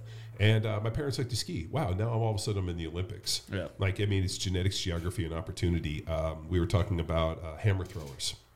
That if you want to be a high-level hammer thrower, you either had to live in Finland or live in a small town within like Utah where Dan John and these throwers lived. So you either had to be like Derek Woodsky, like it's really random. And the guys who we met over the years, it's always 3 factors: genetics, geography, and opportunity. My dad was a lumberjack and good at throwing shit. I was 6'4", and there was a dude that threw the hammer. Like a Rush, his high school wrestling coach was a Sambo dude and taught him how to do, judo or think about Brazilian jiu-jitsu. And, Shandy's like, my brother did it. He was training with the Gracies and now I get a chance to do it. So it's 100% comes down to genetics, geography, and opportunity. And I can't remember if it's Outliers from Gladwell. Yeah. I can't remember if it's that he talks about it, but like the example, even just like business, like Bill Gates, like his backstory of where he was at in Seattle and like where he grew up so close to like the only computer in the world that could do that was in a library, like a public library. So like he had the opportunity because of where he was at to like, and he spent like, I think it was like, a ridiculous amount of hours doing this code or whatever it was, computer. But if he would have lived in like Texas, he couldn't have done what he did or whatever. So kind of like to your point, like the geography, like that kind of narrows down what a lot of different areas of what you are exposed to. And like hockey, like the hockey, where it's like the best, or they're born like right at the edge. They're always the oldest, so they get the best coaching, they get the best whatever. They're always the oldest kids for certain years. That's why they hold them back. But we saw this in the SEAL teams too. There was like a whole bunch of dudes like the story was the same. Like grew up in the country hunting. I mean, it's the Carlos Hathcock story. I don't know if you know. He was Carlos Hathcock was like the legendary sniper in Vietnam. There's some really amazing books about him. But like the story goes, he was super poor. His dad gave him a .22 and like 1 bullet, and he had to come home with dinner and would come home with like 2 animals. Okay. And so then all of a sudden 18 goes and joins the military, and like they basically put him on the range, and he's like keyholing all these things and becomes like the world's best sniper. Like the stories are pretty amazing, but it's like if you look at what he came from and what he did, like it kind of makes sense. Yeah. I mean, that's where this whole genetics, geography, and opportunity comes from. And how we also utilize it is to empower coaches and help them realize like these kids, they're lucky to have you. So you need to, they may not be grateful now like the 4th grade teacher, but utilize the opportunity that you have every single day, every single rep to make an impact on their lives. And I think like to that point real quick is like, I think because I get this a lot, I'm sure other coaches get this a lot of like, man, I wish I had you when I was younger. And I kind of like use the example of like, I really wish I had myself when I was younger, but to that point, if I did, then this probably wouldn't have mattered as much. I wouldn't have been on the message board. I wouldn't have been trying to figure it out. So my ability to help the kids that I help now is because I didn't have me, and I had this matters a lot more to me than kind of like, okay, hey, you get everything on the silver platter. Dude, it doesn't this mean is the much exact fucking story for us. All the fuck ups I made, I tried to put out and prevent people from having. It's the same shit. You make all these and you see all these problems, and you're like, you don't have to make the same mistakes. My dad told me years ago, if you have to make every mistake yourself, you're gonna have a hard fucking life. A smart man learns from his mistakes and others. A fucking dumb man just learns from his own mistakes. I mean, I'm kind of paraphrasing it, but it's true. I mean, if I can't go out and like you're doing the same thing, I made all these mistakes, and the reason I was fucking up and I had to do all this research was because I wanted to try to fix myself. Just fucking like take a nod from my folly and don't make these same errors. Yeah, which is the same shit. Whereas I run into the same thing. Like, what if I had me? Would I have been forced to learn all this stuff, or would I forced to have done it? It probably would have been way easier. What if somebody just told me what to do and I didn't have to make any of these fucking changes? Yeah. Which, who knows? You can't go back in time and change it, but it makes for a good time. But I don't know, dude. It's an interesting time, and it could not be better time with so much opportunity and so much information going back and forth. I'm really excited to see what happens to sports, and more importantly, if it gets better.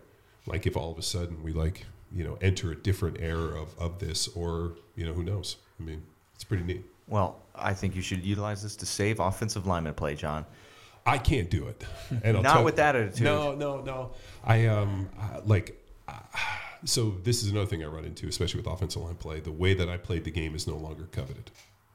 So we played a different game. We used head and hands. There was a lot of hitting and violence, and now there's a lot of just patty cake. And it's a lot of people aren't using their heads as weapons, which was my third hand.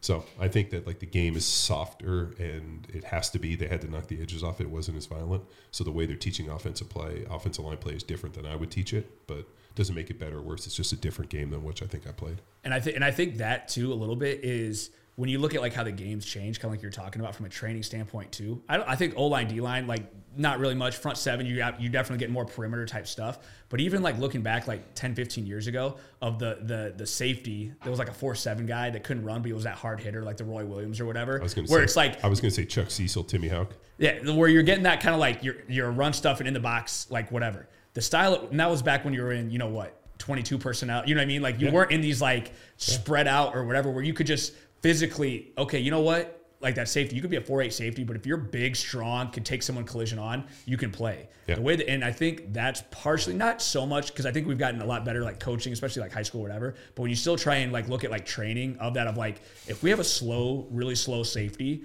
the offenses now are going to exploit that and they're going to take it over the top. So when you look at the skill positions, that's where I think kind of just fundamentally going back, if you can't run and you play, especially the higher levels you go to a certain degree, we're in trouble. You know what I mean? And that really kind of prevents what you can do schematically and whatever. If you're always having to go, we can't get beat deep. Well, it's dude, we're giving up 10 yards every play because our safeties are having to play so deep because our corners can't run. You know what I mean? We saw the same thing in the Super Bowl where all of a sudden Aaron Donald is Aaron Donald.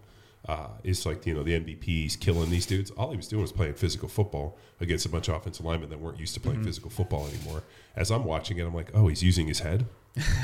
It just goes to show that these dudes want a patty cake and keep their face out of it, and it's just not the same game. And then you bring some defensive linemen that want to bring the funk and put their head in there and fuck dudes up, and you're like, shit, dude, 10 years ago that would have been fucking every Sunday. 20 years ago those dudes would have been fucking killing you.